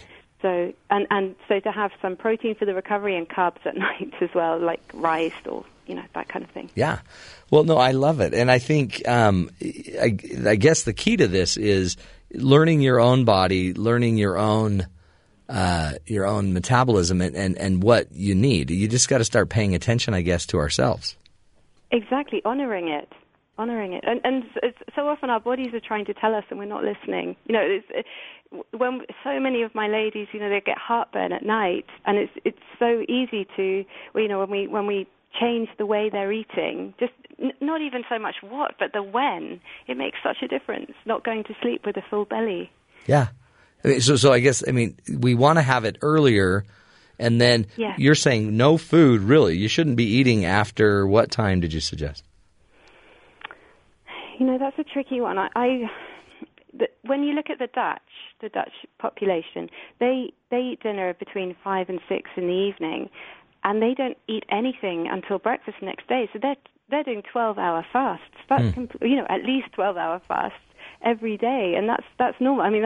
That's extremely healthy. Whereas I have other clients, there's no way they would be able to do that. We'd maybe think about working towards it, but I might let them have an oat cake at 9 or something, so that they can sleep through, because sometimes when the blood sugar is so disrupted, it's very difficult for them to sleep through the night, and they're worried about being hungry. So it's really, like you said, working with your own body, understanding your body, and working at your body's pace. Yeah. I love just the simplicity of it, really. It seems complicated, and maybe sometimes people overcomplicate it just to have an advantage, but it's pretty basic stuff. Kind of know yourself, listen to yourself. Yes. What would you say as we wrap? We are our very own nutritionists. Yeah. Your body knows, right? And it will tell you. What would you say is the one thing that if we would just focus on this one thing, it would automatically improve our metabolism, our sense of, improving our relationship with our body? Wow, that's a good question. I think it's listening to the body is the most important thing. Watching for the symptoms, reconnecting with our appetite, because a lot of us we eat when we're not really hungry, and we've become disconnected from our appetite. So I would say that, really, and hydrating through the day, because so often, again, we think we're hungry when actually it's the thirst mechanism. We're actually just thirsty. Yeah, that's true. Well, we appreciate it. Claudia Norris, thank you for your work. And again, the website, happyinbody.com, where you can go look at her online programs to lose weight there as well. Thank you, Claudia. Thank you so much, Matt. You bet. Take care there in Gibraltar. And keep it up, all of us, really. What did you learn? What's one thing you learned from Claudia that we need to to implement, that you need to implement? Is it the exercise? Is it, loading up with a few carbs before you exercise? Hydrating? How about just reconnecting to your appetite? How many times do you eat without being hungry and eat too much? Then you feel sick. Or even just managing the times you eat. All good news. All opportunities for each of us. Anyway, think about what you need to work on. We'll take a break. When we come back, we'll be wrapping up this first hour, doing a little Coach's Corner. Stick with us, folks. This is the Matt Townsend Show, helping you live longer and love stronger. We'll be right back.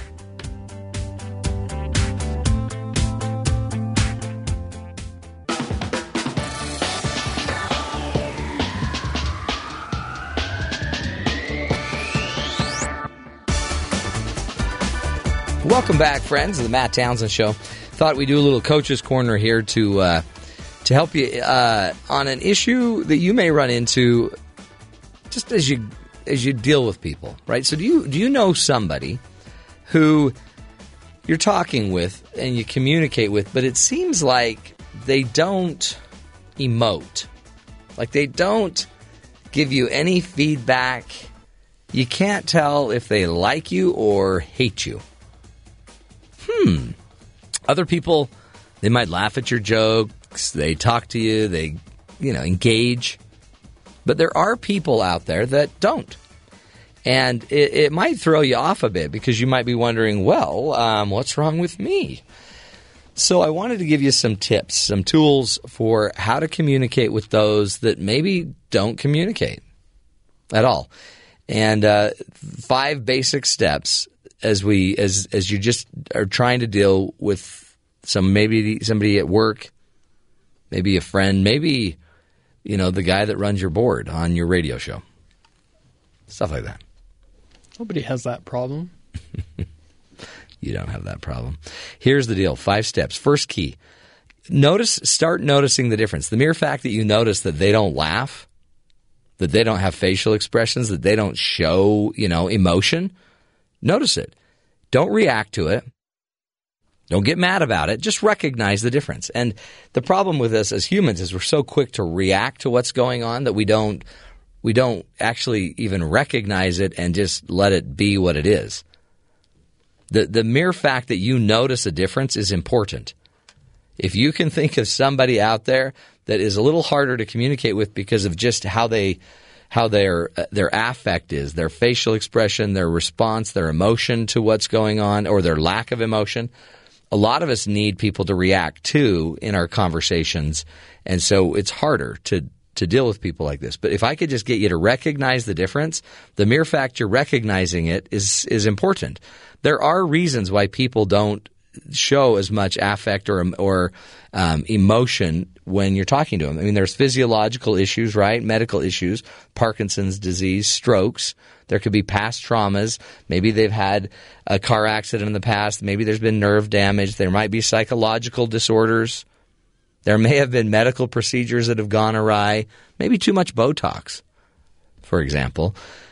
Faceless. And there's a lot of reasons why you may not see certain expression. Or it could be psychological, just how they were raised. They weren't raised in a family that talked and where you reacted and everyone was emoting. I mean, imagine being a child that's just left alone all day. And they may not have ever learned that that's just what we do. So, but the key is don't react to what's going on with these people. Don't just avoid them. Don't immediately go anywhere with it, but recognize that this is different. This person's different. Next, don't take it personally. Seriously, I do these speeches all the time, and at least every week I'll be in front of a bunch of people speaking, and I'll tell jokes and embarrassing stories, and I'll talk about things, and people will laugh, right? And others won't. And there's some people that will never laugh no matter what you do. Like, they will never laugh. And at first I was like, what is this guy's deal? This guy just never laughs. And in fact, after my speeches, my wife will come up and say, holy cow, that one guy never laughed ever once. And I started realizing that it's not my fault. I mean, my job's not to make them laugh.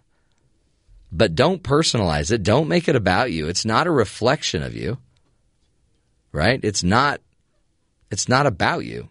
This is about them. Some people, for whatever reason, aren't going to communicate through their facial expressions. They're not going to smile. They're not going to nod their head to, egg you on to keep talking. They're just not going to do it. Others will do it naturally.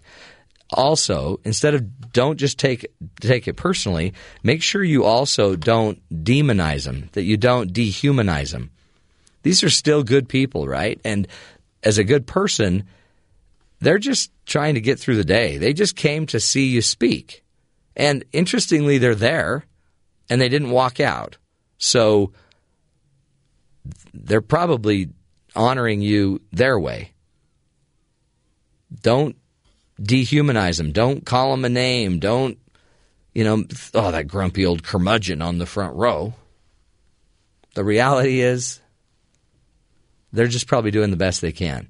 Again, because if you don't know what's causing this, you don't know if they were a child that never had a chance to connect and grow up and learn social skills of emoting and conversation and facial expression. You don't know how they were impacted. So be careful that you keep them as humans in your mind, good, honorable, decent people. Then what you can also do is simply adjust your approach. With certain people that you need to communicate with, it might be better to make sure, if you're wondering if they even know what you're talking about because they never act like it in a meeting, you might want to text them or email them personally. Have a phone call, a follow-up phone call. Think about every phone call you're on, you're not getting visual or facial feedback. So you might notice that they do it more on the phone than they do it, face-to-face. So change your approach. Instead of waiting for everyone else to be different, you change. Oh, well, why do I always have to change? Well, you don't. You could also just complain about it the rest of your life. It won't work. And then one way to follow up is to talk to them. Many times I'll have somebody that was never smiling, never interacting, never seemingly engaged in a speech, and they'll come up and they'll thank me for the speech. That was wonderful. That was great.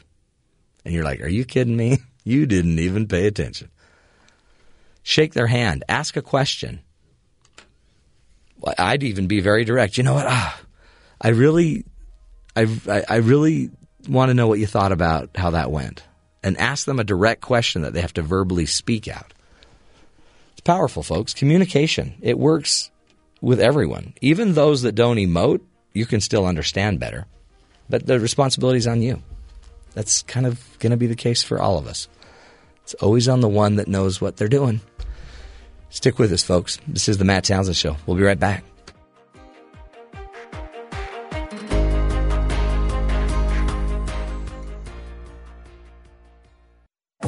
This is the Matt Townsend Show. Your guide on the side. Follow Dr. Matt on Twitter At Dr. Matt Show. Call the show at 1-855-CHAT-BYU. This is the Matt Townsend Show. Dr. Matt Townsend. Now On BYU Radio. BYU Radio.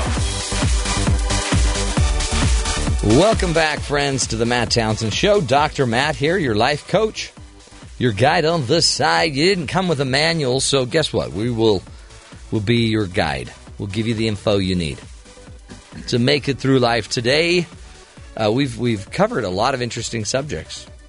How to understand the numbers in sports. We've talked about that. Talked about your metabolism. We've talked about a lot about Trump and Clinton. We've talked about apologizing. We've had a busy day. Let's talk about air rage and why you people in first class are the problem. What? Just go back to your place behind me and shut the curtain. Don't make me look at you. So this came out earlier this week. You need to tell me if you think this is real or not. Okay. A lot of this stuff comes out, studies and research, and is this real? I'll let you know. Is this an actual thing? I know real from fake. So now, limited legroom is harder to bear when passengers know others are comfortably sipping bubbly or whatever up in the front in first class, right? You're having this great experience in first class. Mm-hmm. I'm in the back, crammed in, no legroom. Some person brought their baby on board and they're crying and, all that kind of stuff. Or my thing is I always get the middle seat and then someone falls asleep on me.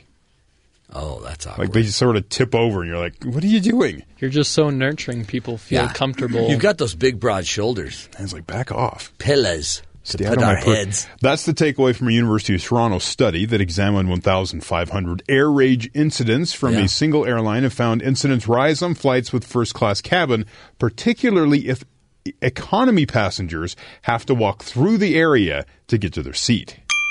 Totally agree. So if you enter the front of the plane, walk through the awesome seats, and you got to sit in back. Well, the other problem is first class goes first. Right. So they're all in their seats. Yeah, and then drinking their drink. And then you get to walk by them as they're ordering, I'll have the steak, thank you. Yeah. Please, sir, pass me some Grey Poupon. And you get in the back and they're like, would you like the dry chicken or... You know. Except now they don't even give you any food. You get like so rude. maybe some cookies. And you want then some cookies? Half of whatever beverage you ask for. Oh, we can't leave the container with you. Why? You have to have this ridiculous plastic cup that's going to tip over. Yeah, I think that's totally true. And I think it's worse because in first class they look at you like, would you move along? Yeah, move along, peasant. Get to the back. Please. It says when they close the curtains between the cabins or they remind economy passengers not to go into the forward cabin, it reminds people that they have paid hundreds of dollars for this experience yet are still deprived of certain services and comforts, says the lead author. When people feel a sense of deprivation and inequality, they are more likely to act out. Yes, I agree. I totally agree. So that's solid science right there. Yeah. Yeah. It ticks people off when you think somebody has an advantage. Now, from your experience where you're always in first class, how do you feel for the rest of us? Move along. Get in the back with the rest of them. Keep it moving. I paid extra. Is that curtain open? Take a hike. Take a hike. No, because I am one who gets to travel in both classes. This said the rate of incidents also spiked for first-class passengers when economy passengers tromped through their space, perhaps because they were more aware of their higher status and thus more likely to have entitled attitudes and be less compassionate.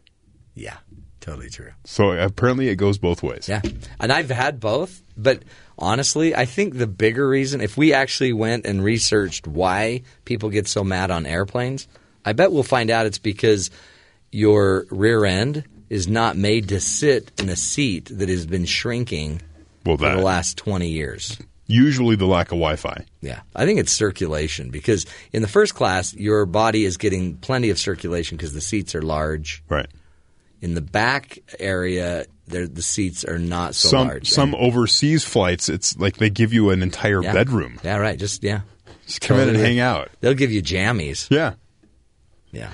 There's a shower in back. It's great. It's totally. And then there's me in the back, and I'm in the last seat next to the restroom, which is always the last seat to go. Mm-hmm. But you won't believe what they do in first class. Like once they shut that curtain, totally different world. Party on, right? Seriously, they bring you towels, warm towels to wash your face. Here, so you're refreshed when you get off. They want you to look better than those people. They bring out steak. Why is this just class warfare? Why are they doing this? Because they can make more money. It's always about the money. So really, there's free food. It's incredible. But then you get the discount airlines, the JetBlue, Southwest type, and it's kind of, every seat's the same. Just sit down. But those are worse, too, because then everybody that wants a discount is on that airplane. Right. And none of them have checked their luggage because they want a discount. So some guy's like trying to put a goat in the overhead compartment. You're like fighting a goat. Anytime you're fighting a goat. Oh, BYU is going to win the national championship. That's Jerem's goat imitation. There's his goat. Anytime you're fighting a goat to get, in the overhead, that's trouble. Plus, it's just they're nickel and diming you. Oh yeah, they're raising prices. They change it so they'll charge you for your drinks, and they'll do anything they can to try to get more money. But they're losing money too. Right? Oh yeah. Well, it's becoming more expensive with fuel and everything. But even when the prices fall, they keep the prices high because they're expecting the prices to rise again. Exactly, and we have incredible technology. If you guys want to take advantage of the technology, it is there. Of course, there's a fee. There's a fee. You'll have to pay for the Wi-Fi connection. If any of you want to have Wi-Fi connection, you can pay for it, and you can also. If you want a headset, we'll provide you one. If you want it to work, you'll have to pay for that. If you want a functioning one, that's a different story. And if you want it to have actually cover both ears, that's double the price. Okay, I'll have a functioning headset that covers one ear. Ooh, the mid package. Good job. That's right. And then what's weird too is you watch how the professional flyers, the guys that are gals that are on there all the time. Yeah. It's just methodical. They have their technology. They have their headset. They didn't get into first class this time because they got to the airport too late to get on the list to get in, and they're just disgusted sitting back there with the rest of us. But they've already brought their own snack cart. They have their own beverage server. Everything out of Sky Mall. Yeah, crazy. In a different story, but still sort of first class. Yeah, there was so this guy in Essex, England, right? Mm-hmm. He purchased a $313,000 McLaren 650S sports car. Sweet. The car, according to this website, goes 0 to 100 in under 6 seconds. Holy cow. So not for the faint of heart. Where would you need that? Apparently in Essex, England. Okay, yeah. Sure. Okay, so you buy a $330,000 car? Basically. Because you know the add-ons. And then you go park it at the train station. Well, this guy parked it on a tree, it looked like.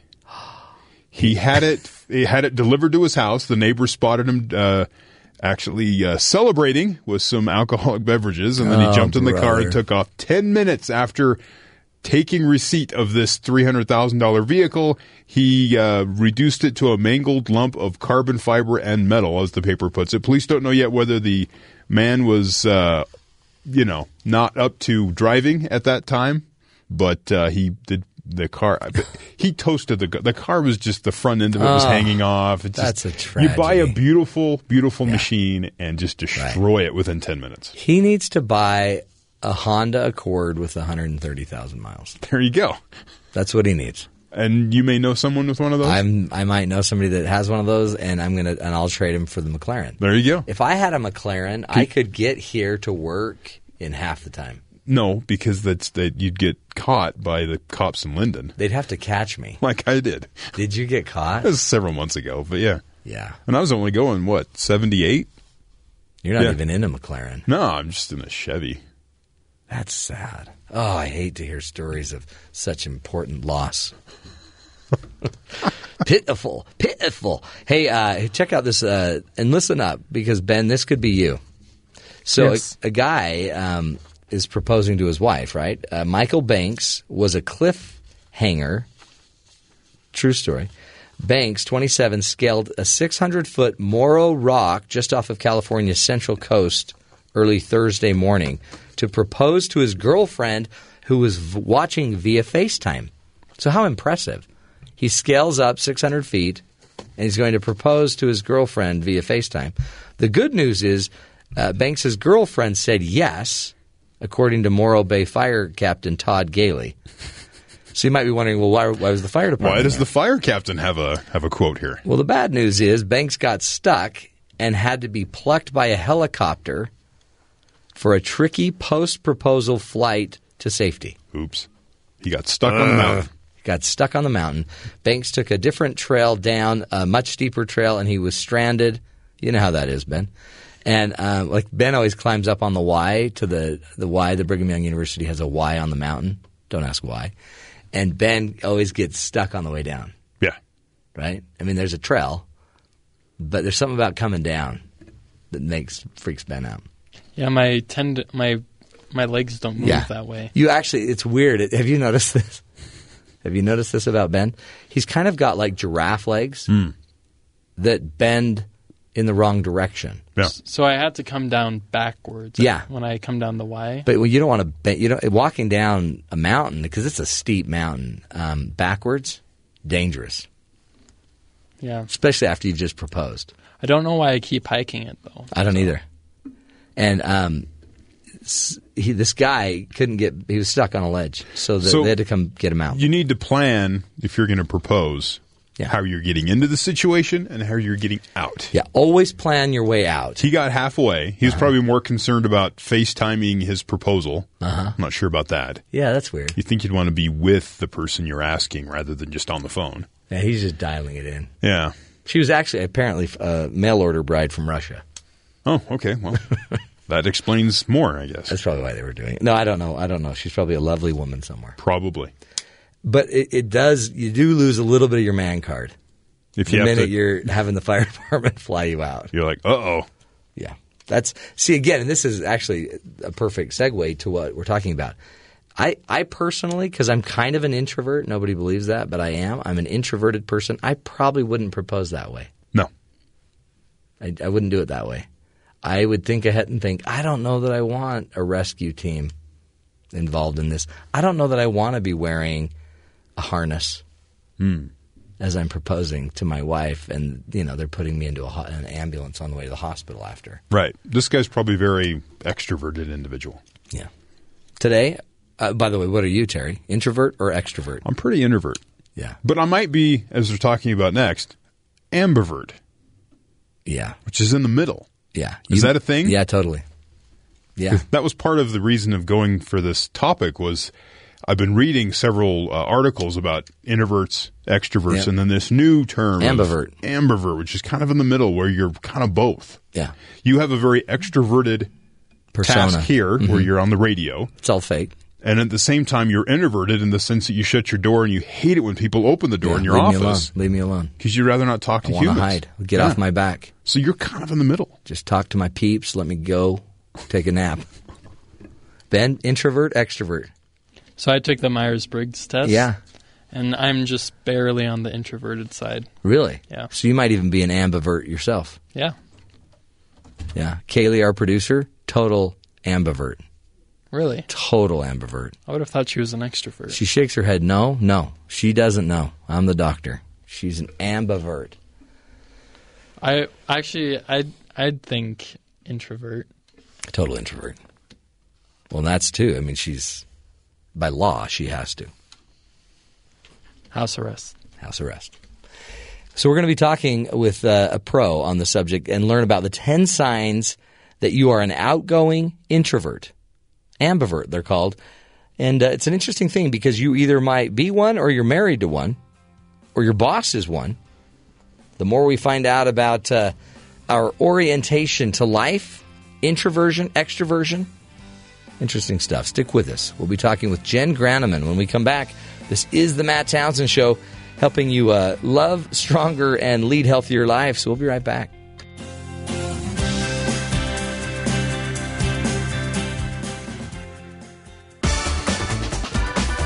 Welcome back, friends, to the Matt Townsend Show. Here's the deal. You may have heard that there are two kinds of people in the world, introverts and extroverts.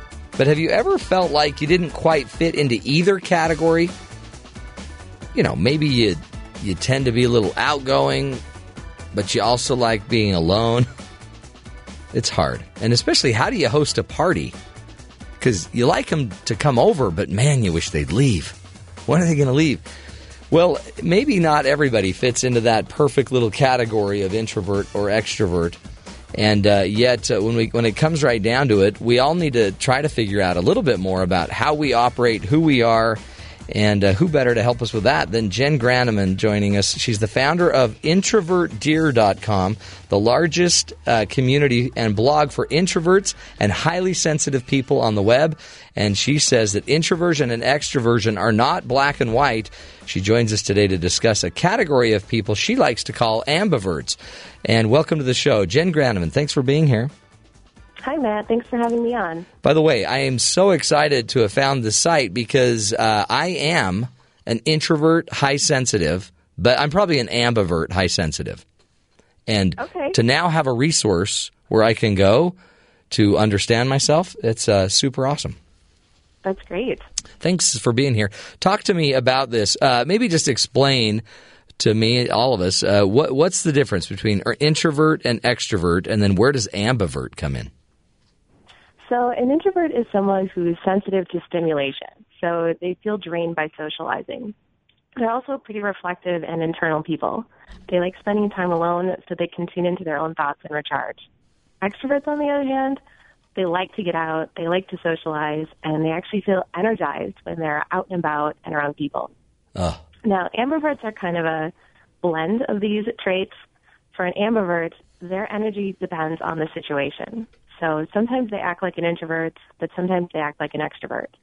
They embody traits from both sides of the personality spectrum. And these people are stable, right? Yeah, they're stable. Yeah, absolutely. Because sometimes you don't feel like it. And I'm probably really not even an ambivert because I really am an introvert. But because you can be an introvert and play and still be social, right? And still be good at being in front of people and handling it. But if my true energy is growing and recharged by being alone, then I'm probably more of an introvert. Yeah, absolutely. And I like to call those people outgoing introverts because they're truly introverted at heart. They need to get alone time to feel good and feel recharged, but they can also play the extrovert when needed. I was listening to your show the other day, and you were talking about your birthday coming up. Yeah. You were saying it's that going to be so great. You wanted people to just leave presents and then go away. And I thought, I wonder if he's an introvert. Totally. That sounds like an introverted thing. Yeah, I'm a total introvert, except I do all these things that seem extroverted, but it drains me. Yeah. Isn't that a weird job to have? Way. Like have a radio show, and do public speaking, which I do a ton of, and TV, but it drains me. Yeah, no, I can relate to that. I'm actually a teacher myself, so my job is very extroverted. You understand me. Finally. Yeah, I get it. Plus, you're a high sensitive person, and we ought to have you back just to talk about that, because that in and of itself is a whole other category too. That also it even adds more insight to your introversion. Yeah, it's fascinating. Introverts and extroverts can be highly sensitive, and it means you're more sensitive to any kind of outside stimulation like noise, people. Smells. People's emotions, smells, exactly. Light, right. Yeah, exactly. So talk to me about this. Your first of all, a great website, introvertdear.com, and on there you posted 10 signs that you are an outgoing introvert. Give us some of the signs. What are the things, I mean, really, the ambivert, you can probably play both sides of the spectrum in the game, but what are the signs? What are the signs that we need to be looking for? Yeah, well, first let me say, most people tend to fall into that ambiverted range. Think about introversion and extroversion being on a spectrum with introversion on one end, extroversion on the other. We all know those extreme extroverts who hate being alone and get a real high from socializing. And then we probably all know some extreme introverts, too, who prefer to spend most of their time alone. But outgoing introverts and ambiverts fall closer to the middle. So there's a few ways you can tell if you're an outgoing introvert or an ambivert. So the first one I kind of already mentioned, but your energy level is closely tied to your environment. So you're sensitive to how your surroundings look, what kind of music is being played, how many people are present, the volume level of the room.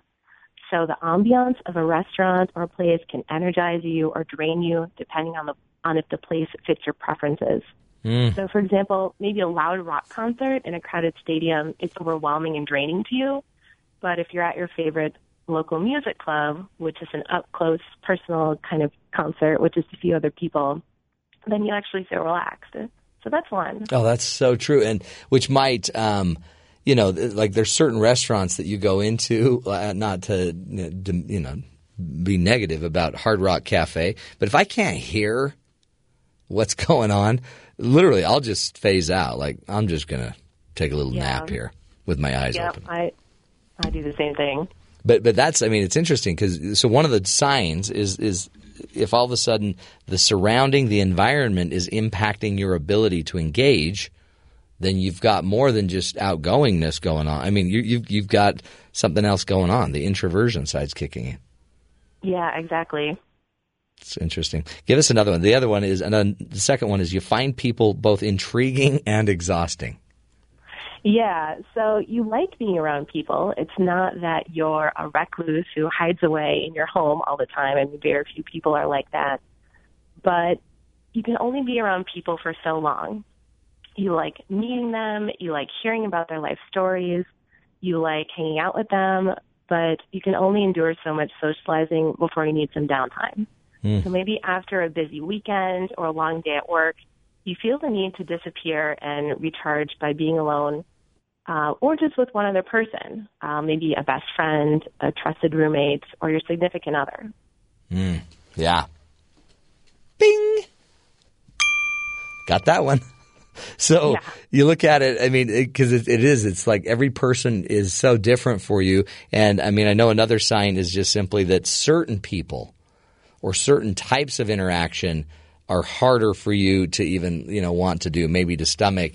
I mean, certain people with just higher pitched voice might wear me out more. I mean, that sounds rude, but it ends up it becomes more exhausting. Or other people that need more from you.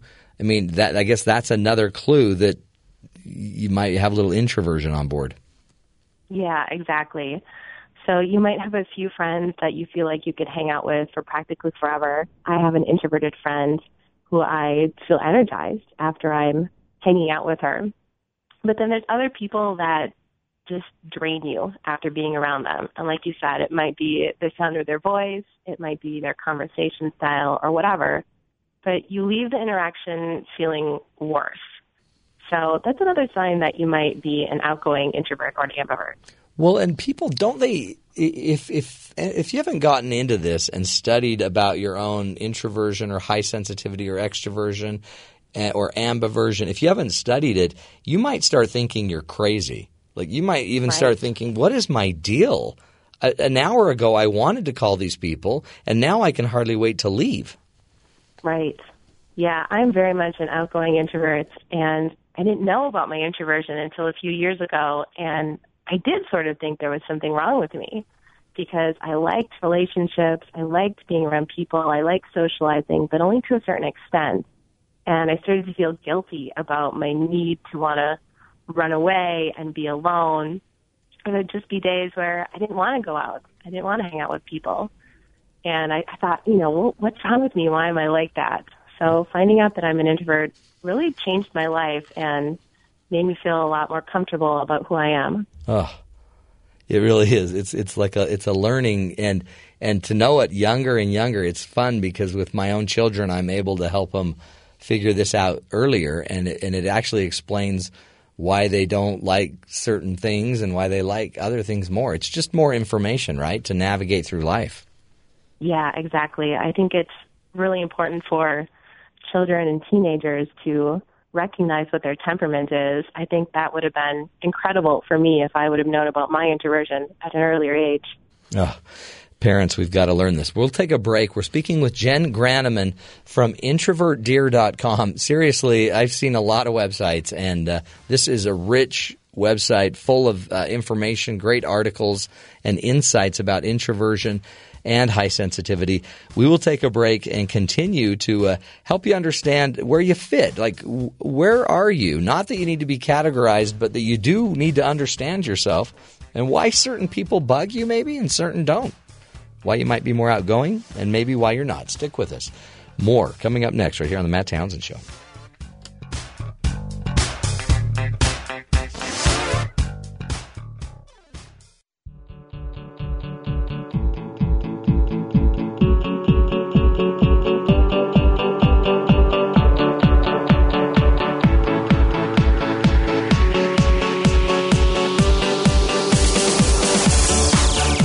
Welcome back, folks, to the Matt Townsend Show. Are you an introvert, an extrovert, or a little bit of both?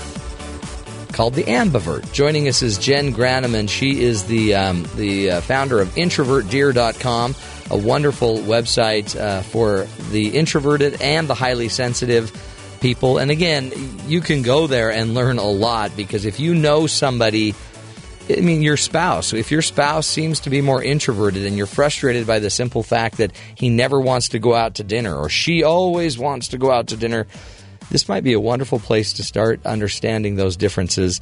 Again, you don't need to understand the difference to divide yourself. You might want to understand the differences to better unite and connect to each other. And we are honored to have her back. Jenn Granneman, welcome back to the show. Hi. Thanks for being with us. I know it's thanks hard for as an having me on. introvert and a sensitive person to want to do this. I understand. I have to admit, it is a little intimidating. I know, but you're good. You're handling it wonderfully. And again, you're in the hands of an introvert and a high sensitive. So we're all friends. I'm in good hands, son. You're in good hands. Talk to me about one of the other points that you make as a sign about introversion versus extroversion is simply the idea that you might actually notice that your energies go up and down. So I might feel recharged, and then that's when I go invite people to be a part of my life, and that's kind of where the outgoing extroversion comes in. And then they might wear me out, and so I need to pull away. So it's kind of constantly this movement of energy. Yeah, exactly. It's an ebb and flow. When I feel energized, like when I've had time to myself, then I'm reaching out to people. I'm calling up my friends and asking them if they want to go get dinner. Or maybe I will go to that party that I was invited to. But then there's other times where my life has been really busy and I haven't had enough time to myself. And the last thing I want to do is be around other people. Right. And then and I guess that's the benefit. That's the neat thing I learned about some of this is you can always leave. The idea would be, because as an introvert, I might inherently not go, but it's probably good to still go to things that I can go to and then just leave when I need to. Just kind of, but don't exclude myself and hide myself away. Yeah, absolutely. I think one good bit of advice for introverts is if you're feeling like the party or the happy hour or whatever the social event is going to, even in some small way, be meaningful to you, just go and then give yourself permission to leave whenever you want to. You don't have to stay all night. You can leave when you're starting to feel tired. Right. And in fact, it's best to leave when you're just starting to feel the first bit of tired instead of waiting until you feel completely exhausted, because it's a lot easier to recharge from just feeling a little bit tired than it is from feeling completely exhausted. Yeah, it's so true. And do you sense that, I mean, I guess we kind of live in a world, it seems like, more suited in a way for the extrovert. I mean, maybe especially in America where it's about, you got to go sell, you got to be out there, you got to make noise, you got to be noticed, you got to be seen.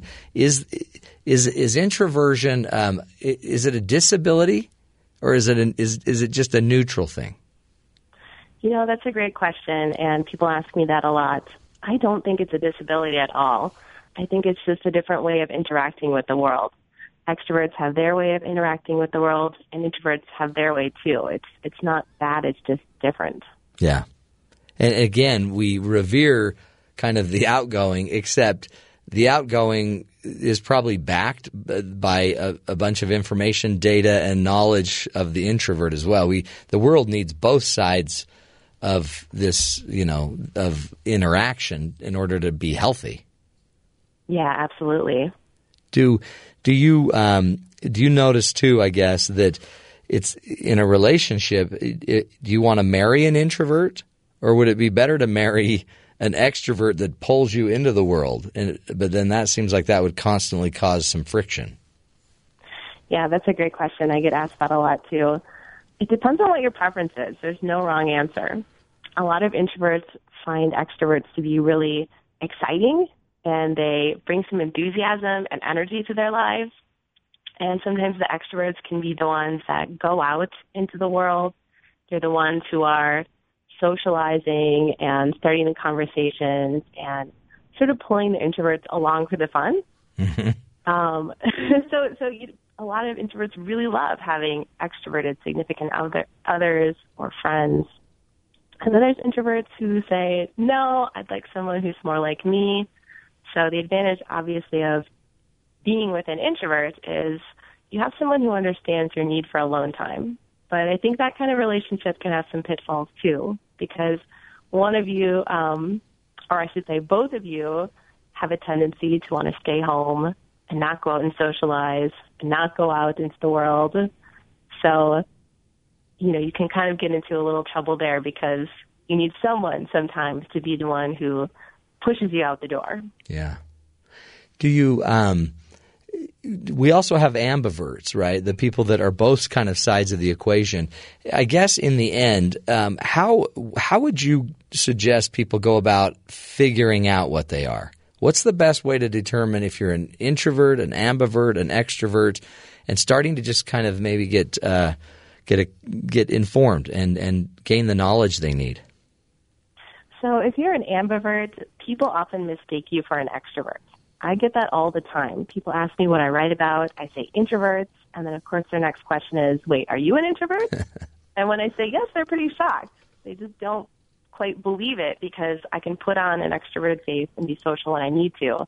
So at the end of the day, I'd rather be hanging out at home, reading or watching Netflix than going to a party. Every day. So I think that's the bottom. Yeah, I think that's the bottom line for ambiverts. Do people confuse you for an extrovert, but do you really like to have your time to yourself? Introverts, you are someone who likes to recharge alone. You're drained by socializing. Extroverts, you enjoy getting out of the house. You enjoy socializing. And, in fact, you feel really good when you're with other people. Totally. Man, we got to figure it out. And I think in the end, just learn, right? Just learn. Just figure absolutely. it out. There's no... Yeah, I think... And it's not. I mean, I say it's not permanent, but it's it's not just black or white. There's this spectrum that you were talking about, and you might find out that in certain situations, you actually become a little different than what you might normally feel like you are. Yeah, exactly. For a lot of introverts, their personalities come out when they're comfortable around people. When they're just meeting people for the first time, they might be kind of quiet and shy, and they don't want to let their true self out. That's certainly the way that I am. But then once they get to know someone, they feel comfortable with them, and this whole incredible inner world of theirs comes out. Yeah. And then, boom, you can be you. Yeah, exactly. Powerful. Appreciate it. Jenn Granneman, keep up the great work there. The website, Introvert Dear, powerful tool for introverts and high sensitives and anybody that might know somebody that's more introverted or a highly sensitive person. Thanks again, Jenn. Keep up the great work. We'll take a break, come back, visit our good buddies at BYU Sports Nation, find out what's coming up on their show at the top of the hour. This is the Matt Townsend Show. Be right back.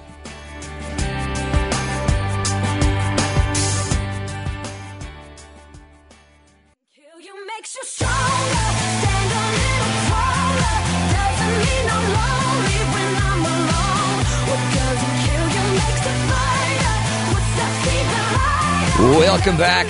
So true, Kelly. What doesn't kill you makes you stronger. Which is why we are going to the strongest duo ever. Spencer Linton, Brian Logan, filling in for Jerem Jordan at BYU Sports Nation. Hello, gentlemen. Matthew, it has been way too long since we have heard Kelly Clarkson on this program. And secondly, since Brian Logan has been in Studio B. I know. Brian. Hey. Hello. Where have you been all my life? Oh, I don't know. We've missed you. You know what? I've missed you. I've missed your prayers. Brian's been making that money, Matt. I've missed you more. Have you been making the money? Oh, no. Zero money. I haven't made anything. Well, I've just been working, working like working for free. Yeah, it's funny you say that. I kind of joke around and say I've been working like a free slave. Oh, yeah. Don't say that. Don't go there. That just shows how hard I've been. Yeah. So I finally have some time to come back to my true passion, which is being with Spencer and Jerem. No, hold on. Let me get this straight. Is your true passion Spencer and Jerem, or is your true passion sports? Spencer and Jerem. Okay, good. It used to be sports. Yeah, it used to be sports, but sports now is like number 3. Yeah, now you've got a baby. Oh, I don't even count that. Oh yeah. Oh, sorry. Yeah. So what's number 2? Number 2, I would probably have to say automobiles. No. No, I don't know. Maybe number 2 is number 1. Yeah. Ooh, that was a good one. That was deep. Yeah. Don't even know what it means. What? Hey, here's one for you guys. Today is a very special day. It's the I'm just going to give you I'm going to play a song, and you have to guess the day.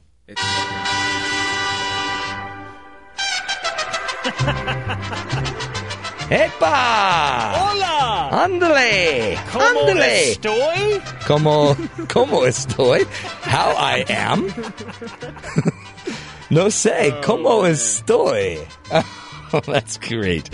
Cinco de Mayo, boys. What are you doing for the big Cinco de Mayo celebration? Oh, Brian's got his mariachi hat ready Does he? to go. Epa. You know. This Not is doing anything special. You're not? Is it like, should it be a national requirement for all Americans to eat Mexican food? Yes. Yes. Taco Bell doesn't count. No. You don't know. You need to go to a like a taco vendor or somebody that Like a taco truck. like a taco truck. Taco truck. That's the best place to get tacos or Mexican food. Yeah. Or an establishment truly run by los mexicanos. Because they know how to. I just took my kids to breakfast. I won't name a name, but it rhymes with Palberto, and it's so good, and we just enjoyed major mega breakfast burritos that were from heaven. From a restaurant that rhymes with Palberto. Palberto. Hilarious. I don't want to give names away, but that's how we roll. Hey, guys, I've got to tell you something because I need your feeling on this. Okay. You know KFC, the chicken people? Mm-hmm. They make chicken. The Colonel, yeah. They don't make chicken. The eggs make the chicken. Here's how this works. KFC is taking on a whole new finger-licking good. They're taking it to the next level. The chain has now announced a new marketing campaign in Hong Kong where they have a form of edible nail polish so that you can lick your fingers and they taste like that fried chicken taste. Oh. What? Yeah. The nails, and so ever since we've been doing it, we've got some up here, and Ben here has done nothing but just been licking his nails and sucking them. The nail polish comes in 2 different colors. That's the most disgusting sound effect ever. The sad thing, guys, it's not even a sound effect. He's just got that much fluid in his mouth. Blah! It's horrible. Orange, so you can get the original fried chicken or you can get the hot and spicy stuff. Oh, you know what? That would be good, actually, to get the hot and spicy for my son because we're trying to teach him how to... or not to put his fingers in his mouth. Yeah, right. So that's would be perfect. Yeah, you don't want to get the other one, or that's all he'll do is keep his hand in his mouth. Yeah, my 4-month-old, he's to the point now where he just stares at me when I have food or anything. Yeah. Really, Dad? Yeah. Really? Mm-hmm. Like you're doing this to me, Dad? He's so funny. It's scary, actually, because he tries so hard to, move and to get to me when he's laying on his back that sometimes he doesn't breathe. And I'm you got to watch that. Yeah, so I can't eat in front of him. It's just kind of weird and awkward. You shouldn't eat in front of your kid anyway, Brian. That is so rude. Do you think it's a good idea that they have nail polish that tastes like chicken? I mean, that seems like it's just going to create. You're going to pass more bacteria. It's a bit extreme. Every time I think about Colonel Sanders, by the way, I think about the movie The Waterboy. Yeah. Yes. Yeah. Mm-hmm. With the professor. Sure. Mm-hmm. When Mama said that. I can't remember the specific line of what's being discussed, but Colonel Sanders, the guy's, well, your mama's wrong. And the Waterboy goes, no, Colonel Sanders, you're wrong. Oh, man. Yeah. Leave it up to you guys. Some real life Colonel Sanders. That's some serious Colonel Sanders you got going on there. Hey, are you guys still doing your show today? We are doing our show. And now, let me ask. Is it going to be bigger than ever? It is. Well, first of all, Brian Logan is back, so yeah. For sure. Hello. And, duh. Our trending topic today is compelling and rich. Literally, it is. I will say those words on the show. That's compelling and rich. Okay, so the Big 12 talk, has some people nauseated. It has other people really excited. We've seen the full scale of emotions from BYU fans over the past week. Like, no, please, not again. Don't get our hopes up to maybe this will be the time. Ooh, so you're telling me there's a chance. Okay. Yeah. So we've seen that wide range of emotion. But we are asking today, what is the most compelling storyline of the BYU football offseason? Because in the moment, it's hard not to say, well, it's the Big 12 conversation because BYU is involved to a degree. But brand new coaching staff, the Heisman Trophy winner is back to run the offense. Oh, and there's this epic quarterback battle brewing between Taysom Hill and Tanner Mangum, and throw in the fact that BYU has the toughest schedule ever in program history. Yeah. So does the Big 12 top all of those when you pull out and you bring out the wide-angle lens and you're looking at everything? Is that the most compelling storyline of the offseason? Oh, interesting. Very interesting. That's a great question. And I'm sure you'll answer it thoroughly. We're going to discuss. Brian's going to drop some beats and drop some opinions. That's actually where I've been this whole 5 months of working on my rap album. Were you really? Yeah, well, hey, Brian, what's your album called? What's the title? What's it called? Well, I was kind of sad because Beyonce had lemonade. Mine was strawberry. Limeade. Strawberries. So, yeah. Darn it. That was... So so that got delayed a little bit. Yeah, she sure. dropped her album. And then I was like, well, okay, I'll show her what's up. Competition's always good. And then Drake dropped his album. So I was like, I probably should just stop. And that's why I'm back here, because that was going to be my second career. Sure. But, who's producing? Is Jay-Z producing? Or? Oh, it's Jerem. Oh, wow. Jerem Jordan. Oh, Jerem. You mean the notorious... dual threat. He does sports and he does music. And he does rap producing. Yeah, who, by the way, he's going to join us from Pennsylvania, where he is headed to watch BYU compete in the national semifinals of men's volleyball tonight in State College. Oh, awesome. Okay. You guys. That's a great show. Doing it big. And again... Brian Logan will be laying down some beats. Yes, Brian Logan. Yep. Toonie Canuccia, BYU football, also on the program. It's loaded. What a great show. Once again, you did it again. And finger licking good. Right? Corner Sanders, you're wrong. Waterboy, done by Spencer Linton. Coach Klein said I could. That was a good one. Right that was really good. Yeah. Okay, guys, have a great show. And happy Cinco de Mayo. Thank you. Hasta la vista, chicos. Como estoy? Que le vaya bien. How am I? See you, kids. Have a great one. Bye. They've got to work on their Spanish. Man, I did not know. How great is that? Brian Logan. He's got a new rap album produced by Jerem, the white guy from Utah. That's a good album. That is a good album, my friends. Hey, as you know, we like to always, coach the con, we call it. Coaching the con is how we give back to the rest of the world. Here's how it works. A California man late for his court date just had a whole bunch of other charges added to his rap sheet. The sheriff's office says a man sped by 2 deputies in front of the North Lake Tahoe Sheriff's Station. Deputies say the man parked in the wrong parking lot, taking up 2 spaces, and then he ran into the courthouse. He was soon identified as 47-year-old Grass Valley resident Thomas Edward Weed. Yes, his name is Thomas Edward Weed, living, by the way, in Grass Valley. Weed was driving on a suspended license and was on probation. Deputies confronted Weed once he was done inside the courthouse. Weed at first denied that he drove to the court, but reportedly backed down once the deputies said that they saw him drive up. Weed's car was then searched, and you will not believe what the officers found in Mr. Weed's car in Grass Valley. Craziest thing, a stash of marijuana. Man, weed is smoked. Yeah, it is. And whatever. But they found marijuana in his car, ready to be sold, and they found it, discovered it, along with scales and other drug paraphernalia. Weed was arrested, and now Grass Valley is weedless. A little coaching moment for you. Also, we always like to do a hero story, and the hero today, you may have heard the story about the Navy SEAL that died recently. What an incredible person. Special Warfare Operator First Class Charlie Keating was killed in Iraq Tuesday by ISIS gunfire, and he really is an amazing human being. He was actually killed trying to help other people. Heroism really is the epitome of Chuck, they said.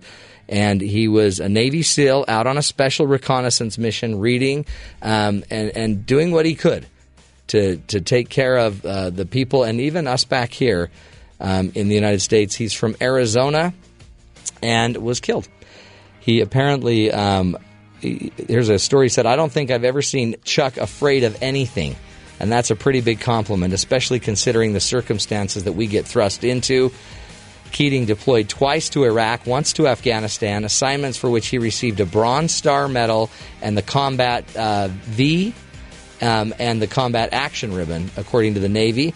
And as an operator, he was relentless. When all my buddies came back from their deployment in 2012, I heard a lot of stories about Chuck's heroism and how he constantly stuck his neck out in the line of fire to protect his teammates.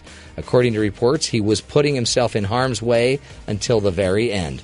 So our hero of the day is First Class Charlie Keating, Special Warfare Operator First Class, Navy SEAL. Folks, that's the show. Until tomorrow, take care of each other, watch each other's backs, and be the hero you need to be in your life. Till then, take care. We'll talk tomorrow.